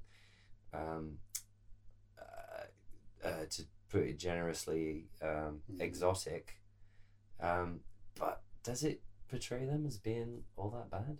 I mean, you know, they seem like people there are having fun, and they listen to the Germs, like, you know, like maybe the bad guy is Al Pacino because he's a fucking weirdo that you know. He's the outsider. You know, he came into a subculture, and that might be a really unique point with this entirely, is looking at the fact that we have a giallo movie, the typical black-gloved killer, and we're aware throughout the movie there is a killer, but our villain is the outsider. They are arbitrarily ruining the culture, that them coming in, them, even the piss flag thing, wearing it in the wrong pocket, it's an extent of abusing and appropriating this culture that he completely doesn't understand for what his own means, and his own means are nailing people to the cross that may or may not be guilty. That you have an eloquence between Paul Sorvino and Al Pacino, where there's a line of dialogue of like, well, I didn't know you were going to finger him that bad. You pushed the things too far. You beat somebody that was innocent. I'm not doing this to send somebody that's innocent to prison just because they are fucking gay. And that it's spoken once, like that should have been the point of the movie. I'm not going to send someone to prison because they're gay. That could have been the whole thing. I don't know. I kind of like the confusion there isn't, though, because you've got this investigation which is complete chaos, led by cops that are dreadful, that are forced to resolve it, whether or not the resolution is an actual resolution, and forcing this guy in who sort of like has a moral quandary but may end up being a fucking serial killer by the end of it. I love the fucking I love the mess of it. Well, I mean, that's a beautiful thing with the end of this film is we don't know if the killer was caught. One of them might have been. Who knows if he was the first killer? We've got somebody who doesn't know who they are, and that's the absolute fear and animosity of this. It's not Scream, it's not Michael Myers, it's not the fucking Ghostface, it's not Leatherface. It's somebody completely clad in the culture. And that's the offensive part, I guess, is like Al Pacino's character being able to walk into this and identify and become a part of it, as to where the killer has been cursed by whatever he feels he's cursed by. William Friedkin, he's a fucking guy. He makes some movies. Yeah, I mean, could you have done this same movie and set it in another subculture? I mean, could it have been? Could it have been someone's coming to hardcore punk shows and like killing people? Is it so Al Pacino has to go undercover wearing like a patch jacket and get some piercings, it's I don't think it could work any other way than the way it worked. I mean, you have that 1 year, and it's kind of shocking and horrific itself that this movie came out 1 year before AIDS became a boom. And it sounds like we're talking about some release of a video game. A fucking virus appeared out of nowhere and just wiped people out, just absolutely destroyed and killed and just ruined people's entire existence. For generations and generations, one person just got wasted by this virus, and it has devastated thousands and millions of families. And you've got this unknown shape, this person with no face, this idea that somebody is out there killing their own quote-unquote type because they can't deal with it. You have no elaboration with the movie, and it to me is the most horrifying thing, because he made AIDS before it was AIDS a nightmare. I mean, that's really what makes cruising so uncomfortable, is you watch the end of the film and it's like, well, what? And that's all you're left with. What? And then you have to revel in the revelations of what you've seen. Did he do this? And you don't know. You have no absolution. Neither do thousands and millions of mothers and brothers and cousins and sisters of trans and gay people and AIDS victims that don't fucking know what happened to their family. People, you guys were bringing up earlier the absolute evil nature of the police being shown in this movie. The Joe Spinell character, these people that took advantage of other human beings, raped them, pillaged them, threw them to side, and then had the audacity to say there was a serial killer.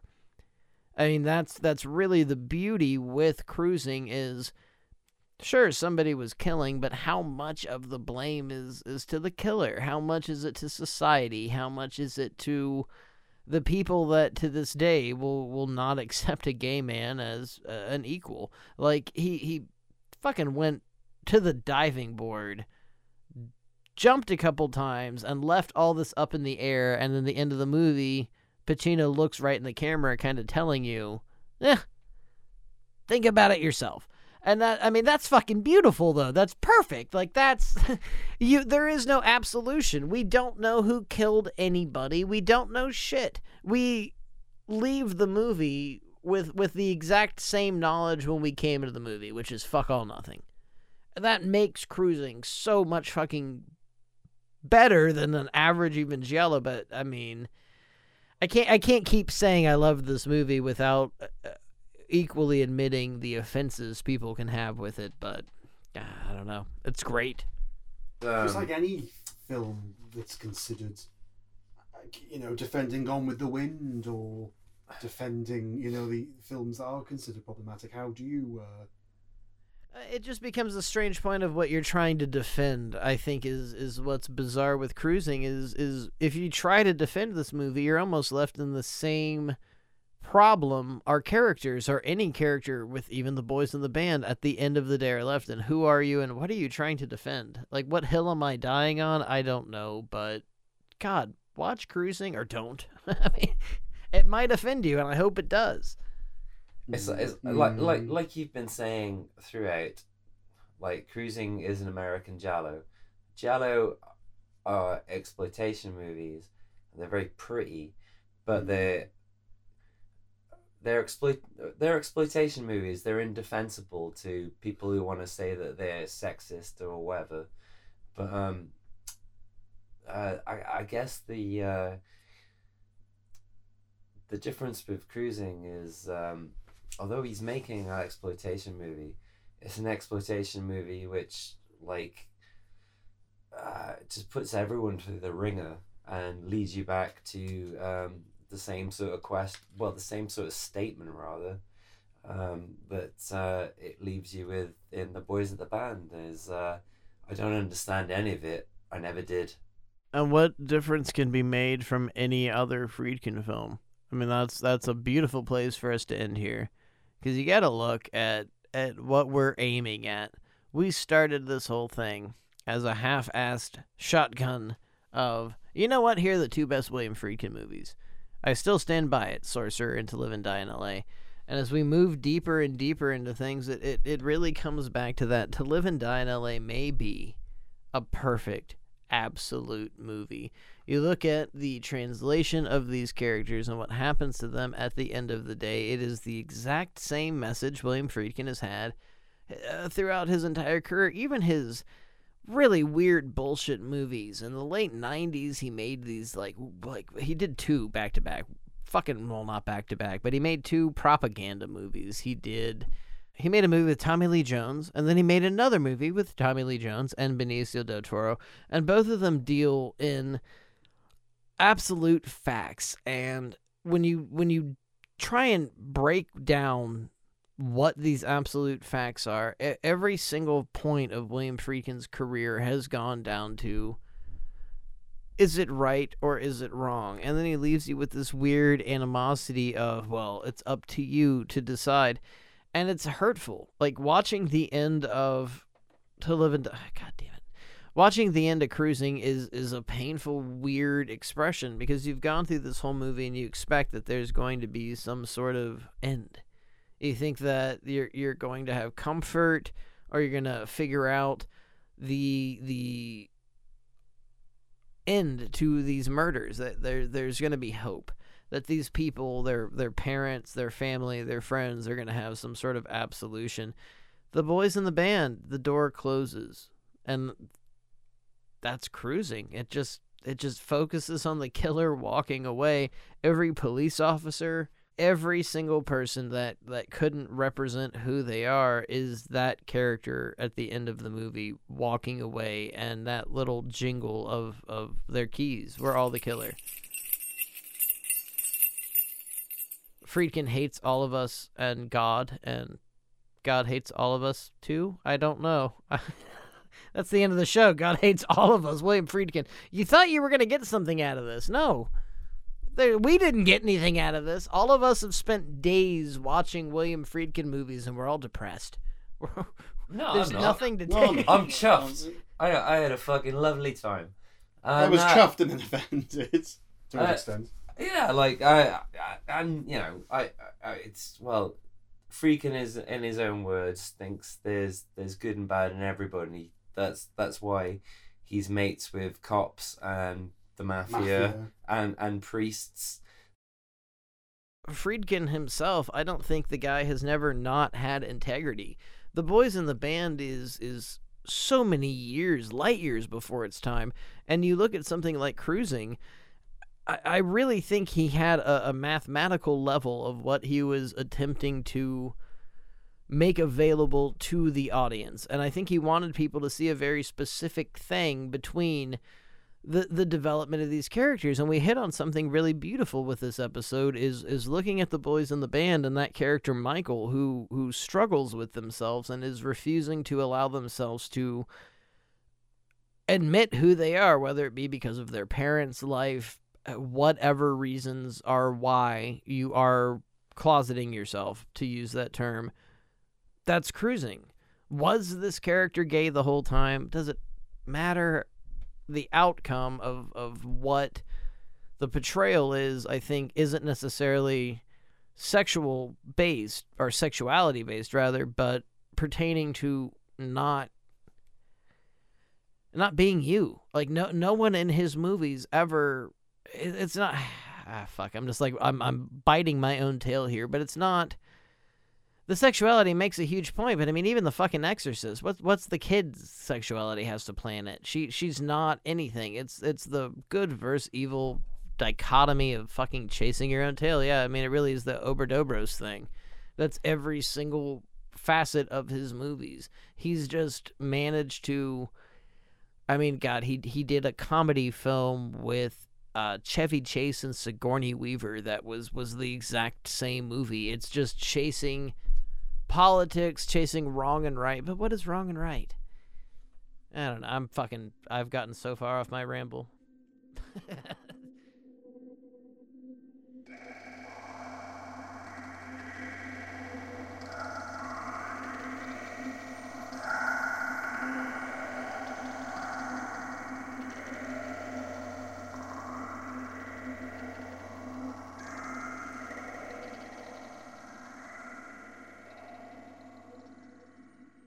It's a weird thing with Friedkin. He comes from his sort of documentary background, so he has this sort of like documentary framing, but then he filmed a bunch of plays, so he has that kind of like staginess to it, and then he sort of moves into kind of like, well, exploitation pictures like with Cruising.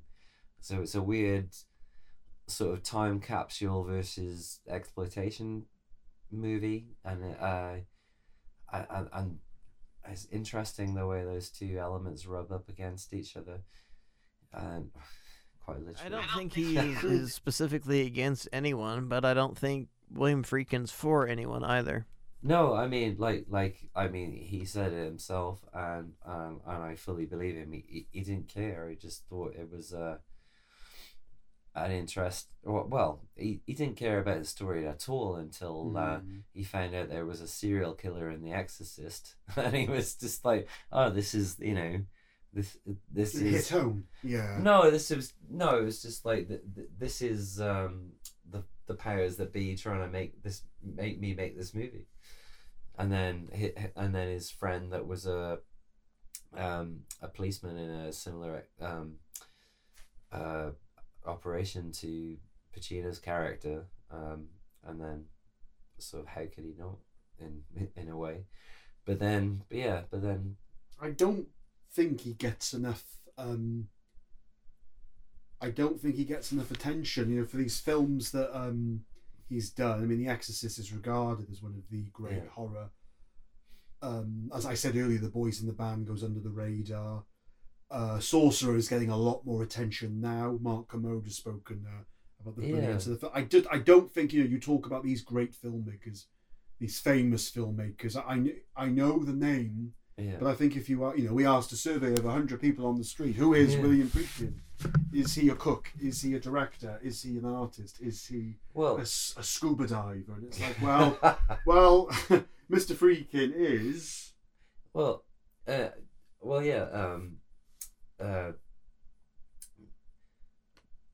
Going back to the point I was making, like the reason The Exorcist is so good is leading up to the horror segments. It's filmed in such a sort of matter-of-fact documentary style.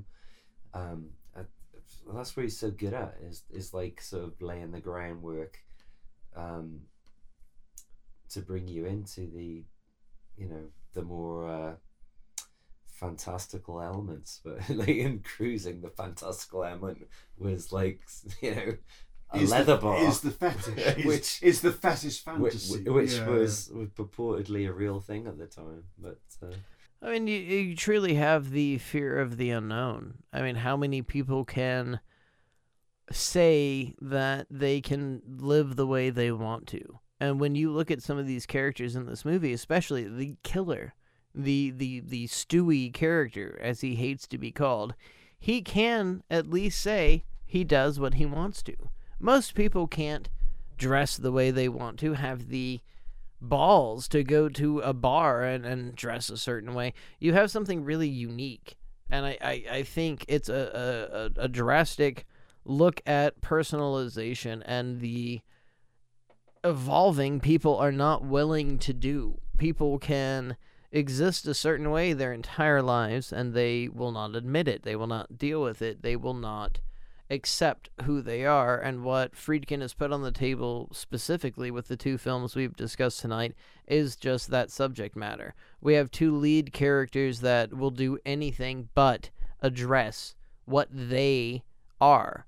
And it's not a bad thing. It's not a horrific thing. It's not an ugly thing. They won't deal, and it doesn't matter what it is. That's what fucking is beautiful about it. It does not matter. There's a film William Friedkin did about a year and a half before both of these. He did a year and a half before The Boys in the Band, and it's called The Birthday Party, and it is a movie that stars Robert Shaw. He's a very displeasing curmudgeon who lives alone at a shoreside resort that he has paid for a room at, and two people come and find him. And the play aside has very specific subject matter, but when you focus on this film, it is Robert Shaw being attacked the entire time for something we don't even know why. He was something, and he possibly was an IRA member and left the IRA. You strip that and you move it away, you have the exact same subject matter in every single film. Even The Exorcist, the character of Regan, this child that is searching for something that she doesn't know. She's a child. She is stripped away from her reality, her parents, her mom's famous, her dad is on the other side of the world, no one's with her. Then you can even move into the fucking priest character.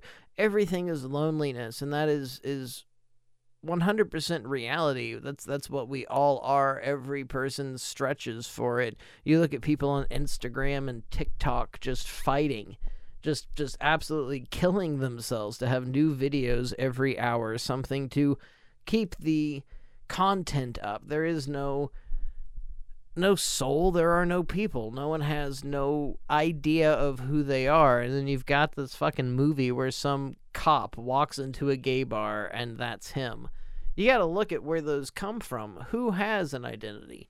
Who knows where they come from? You like punk rock, but I mean, are you some 1977 punk? No one is. You're lost in some weird translation of life and existence, and no one, I think, boldly I'll say, knows who the fuck they are. And then you have these movies, like the entirety of William Friedkin. It's a roller coaster up and down of dealing with that. He has managed to make that feeling, make that ferocity, that unknown fear. I mean, it's an absolute fear. It's the scariest fucking thing in the world to not know who you are. Friedkin made that a career. It's fucking great. I mean, it's beyond devastating and beautiful. You look at the end of this movie, I find it terrifying. I think Cruising has one of the most terrifying, absolute Tobe Hooper, Texas Chainsaw Massacre, perfect fucking horror movie endings. The killer is all of us. That's it. We're all the bad guy. Every single one of us that participated in this. And I mean, to me, I take the killer as AIDS, even though it's a predecessor to it. So I'm looking at the movie at a certain angle. But if anything, the epidemic, the mass amount of deaths, the plague that was AIDS was 100% caused by people that would not accept other people. It was treated like it was a gay disease, and that is just disgusting that the culture of humanity has that for its legacy. We treated our own brothers, sisters, cousins, mothers, family like animals because it was a gay disease. And I think Cruising is a capitalization almost on that fear of the unknown, just the absolute xenophobia. There was my ending thing. Every now and again I have one. There it was. But that kind of wraps things up. Cruising itself is a really odd movie to get a feeling for. It's I feel increasingly difficult.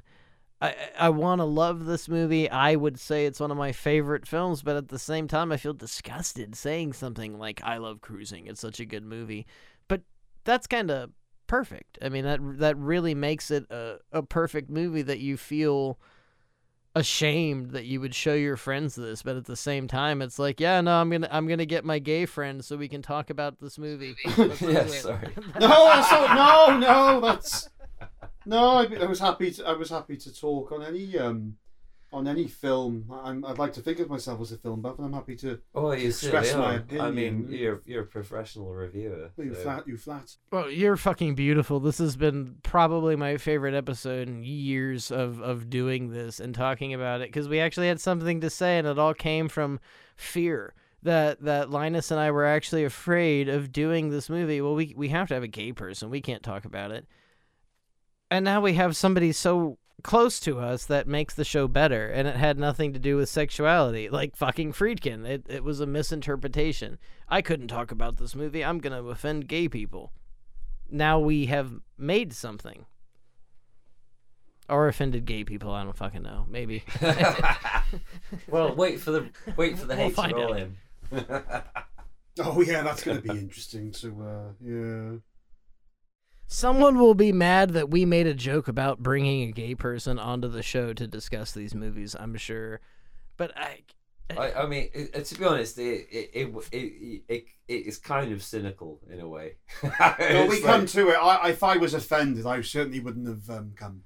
No, of course. Well, no, I know. I think it worked beautifully against us that we were so worried about something, and now we've had, I mean, for me, a better fucking recording than ever before, because we were afraid of stuff. It made us actually speak about ourselves. I think we've all spoken very honestly in this. I don't think I need to give you the green light. Oh, here we are. I'll talk about how you really. No, not at all. I've enjoyed the candor. Yeah. Well, you spoke really well, and it was good. Did I? You surprised me.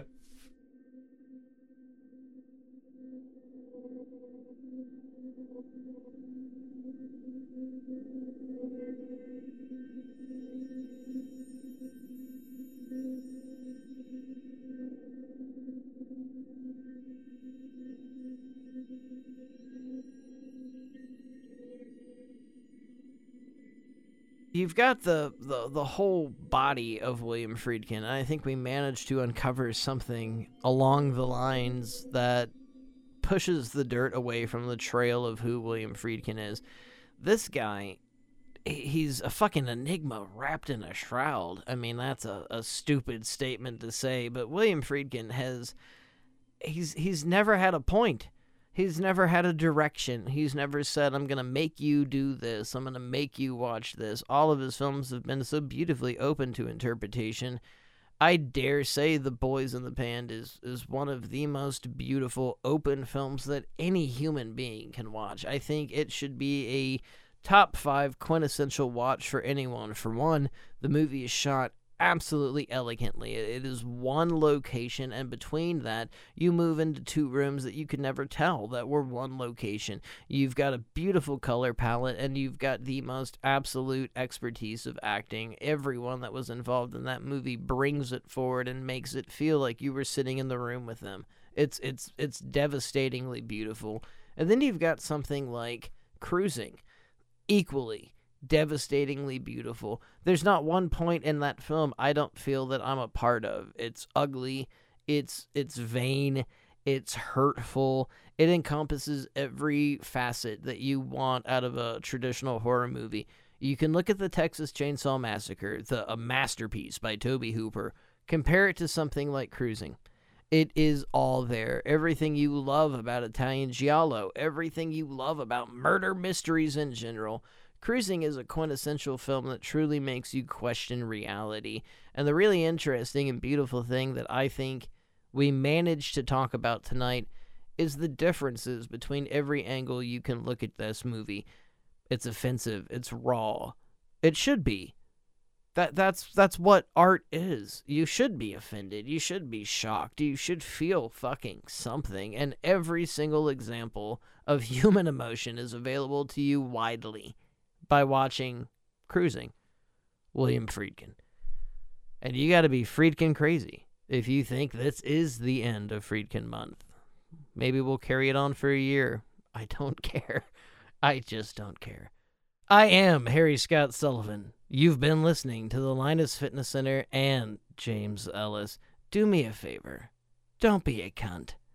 Check out Weeping Tudor. Google it. Find it. YouTube. Find us on Facebook, because I'm going to post the living shit out of it every single day of this week. And that is the end. You have been listening to Death by DVD. The ashtray is full, and the bottle is empty.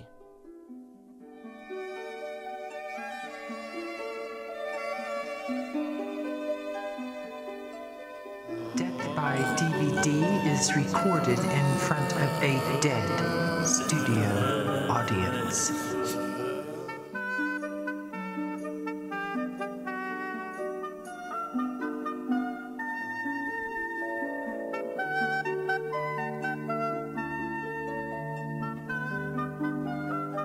Portions of today's programming have been mechanically reproduced.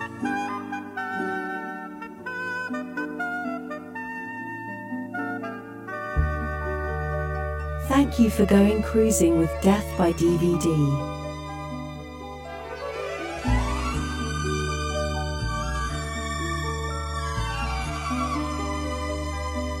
Goodbye.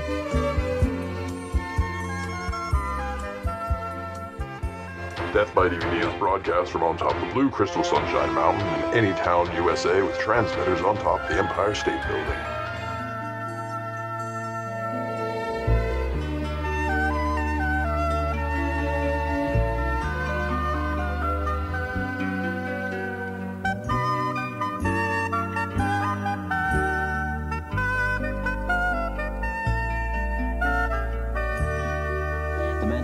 And the staff wish you a pleasant good night and good morning.